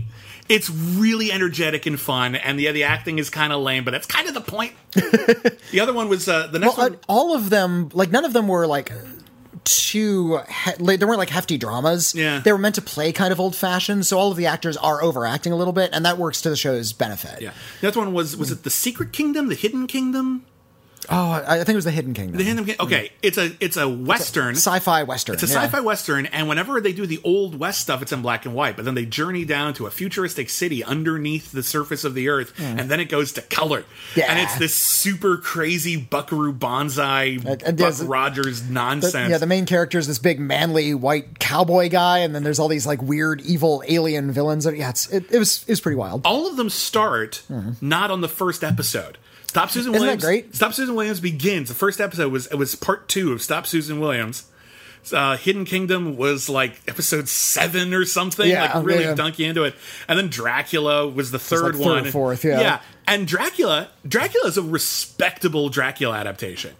Like, well, and this one is it does play more like Dark Shadows, like it's a kind of a broad soap opera dynamic, but it is more about sort of the interpersonal connections between Dracula and kind of the Mina Harker type character. yeah, so Dracula, played by Michael Nouri, who I've nominated for, and we just couldn't fit him into the top 5 for our Best Actor award, because he's a really good Dracula. He's a really good Dracula. Michael Nouri from Scarface, probably people know him best from that, or what was the... What a feel, Flashdance. He's on Flashdance. Like, you know the song called Flashdance, What a me a minute. Feeling. All right. But yeah, so he plays Dracula, and he's trying to seduce Mina Harker, or their version of Yeah. Mina Harker, to She's not immortality. named Mina, but she's Mina Harker. And he's got good arguments. Like, they actually have real conversations that are really thoughtful, and he sells it super well. They're all varying degrees of good. I'd say Dracula's probably the best overall. Stop Susan Yeah. Williams is the most energetic overall, and Hidden Kingdom is the weirdest overall. But they're all really fun, and it's a shame that this show is mostly forgotten. And it's a pity that something like this hasn't been tried since then. Like, it's not like this was such a big bomb that they never tried it again. Yeah. It's just, it got forgotten, and I'm surprised nobody just thought, hey, why don't we try another serialized type thing? It's another one I wish like someone like Shout Factory would put out on DVD so it can find an audience, because they're fun. They're really, really good. And some of them even popped up on TV as TV movies. They just took all the Stop Susan Williams part. Yeah. And it's called like The Girl Who Saved the World or something like that. It's crazy. Our number 3, damn good show. Very recent. Almost Human. Almost Human. And we've talked a lot about it already. It's the we don't really need to say much more about Almost Just Human. real fast, we've become connoisseurs of the Cops with Robot Partners genre. It is the best. It's exciting. A couple of lame episodes towards the end, but even they're not bad. They're just not up to snuff. But- Lame in the Almost Human universe is better than the whole of Future Cop. Yeah, but like when you have the episode with Gina Carano as basically the Terminator and going to kill everyone in the world, Like and sneaking her head onto other robot bodies. John and Larroquette is grappling hooking like across like a giant wall in order to get to some land of androids or something. I don't know what the hell's going on. It's fucking cool. It's a great show. It's a funny show. It's a satisfying show. It deserves an audience. If you haven't seen it, seek it out. And you can find it. It's out there. It's on the streaming services and stuff. Number 2 is again, weird show, great show, Fishing with John. We talked endlessly about sort of what this show meant. Like, what are they trying to do? And we did sort of stage it in these almost McLuhan-ish terms about sort of the function of media. And when you're having conversations about the function of media by watching this really admittedly stupid show about people who don't know how to fish doing stupid things and having conversations that go nowhere, then you're doing something right. Yes. Fishing with John is difficult to categorize. It's certainly reality TV, but it's also totally fictional. It's relaxing and yet also wildly creative. It's a real treat, and it's on the Criterion Collection, and it's on the Criterion Collection for a reason. So check out Fishing with John. You absolutely deserve to see it, and I really wish they'd made some more of it, because it was a real hoot. Of course, having just this many episodes does make it a little bit more of a treasure. That's Like, true. If it had continued for like 6 years, people would say, oh, I think the joke would wear thin after a while. Perhaps, but I still would have liked to have seen some more. I feel like it would have been a lot of... I'd love to see them come back and try to do it with like modern stars. Like, could you see someone like Michael Cera on Fishing with John? Yes. Yeah. After yeah. seeing I'd Twin love to. Peaks, I'd yeah. love to see that. I'd love to see it. That'd be great. All right, and It's our, very Wally Brando. so weird.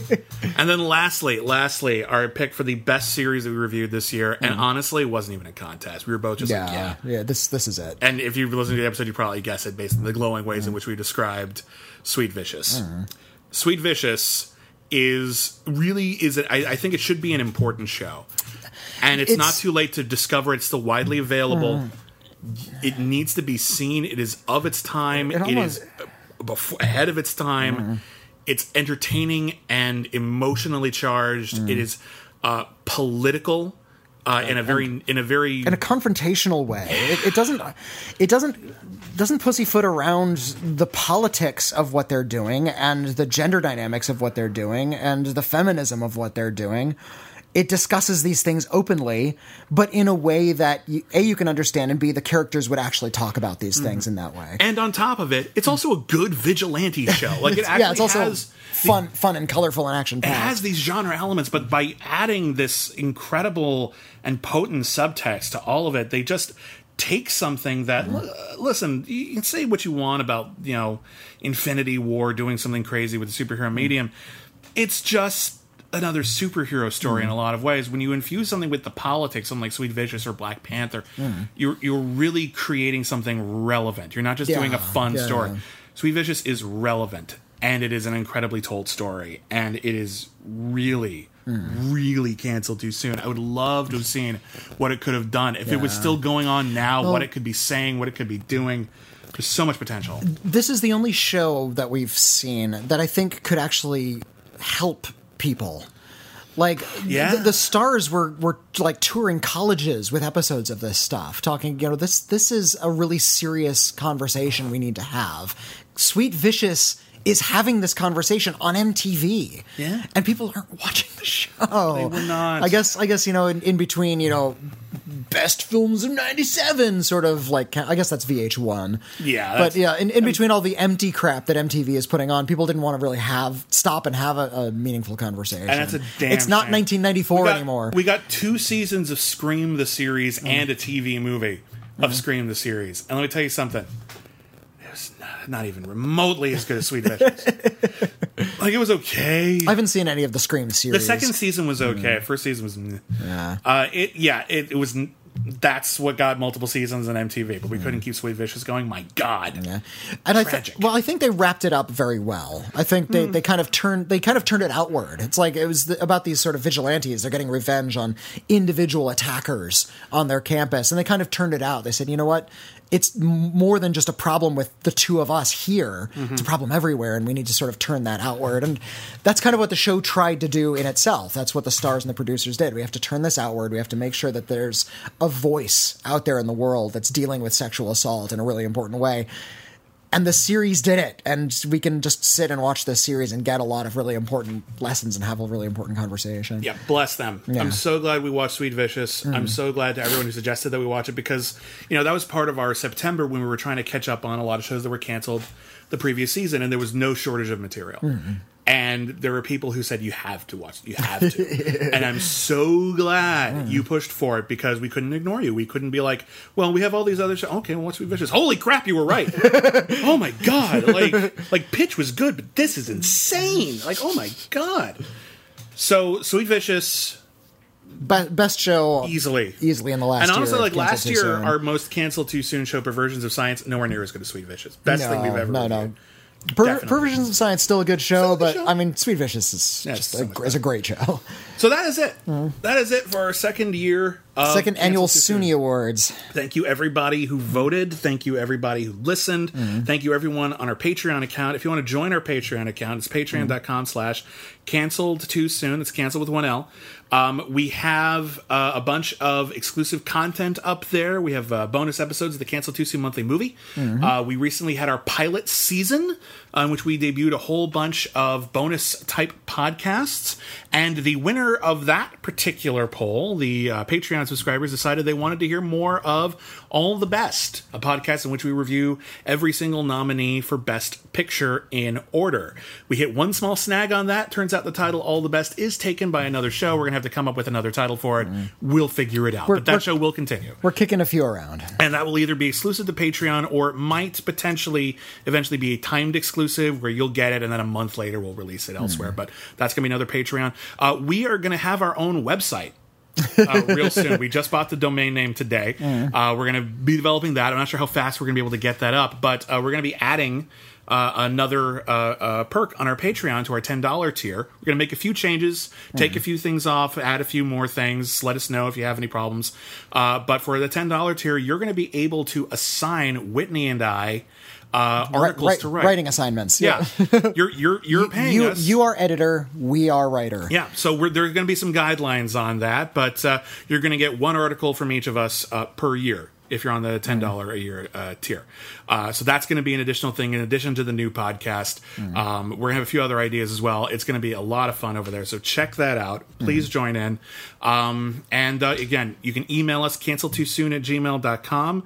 You can follow us on Twitter at CanceledCast. I'm at William Bibiani. I'm at Whitney Seibold. And we will be back next week with the first episode of Cancel Too Soon Year 3. And we're going to be counting down 3 of our most commonly requested shows, the shows people want us to review. And the number 3 spot, which will be coming up next, was a listener poll from our Patreon account. At Patreon, you get to vote for 1 episode a month. And we gave you a whole bunch of shows that people ask us to review all the time, and you picked Cop Rock, a serious, hard-boiled show about cops who rock. It's also a musical. I thought you liked us. Cop Rock. Let me tell you something. Weekly musical show about cops. You like it when we review like weird shit like Steel Justice and Terrorvision and 100 Lives of Blackjack Savage?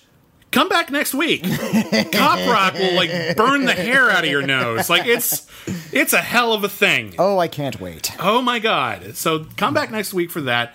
And thank you everybody for listening. That is a wrap. We'll see you next season.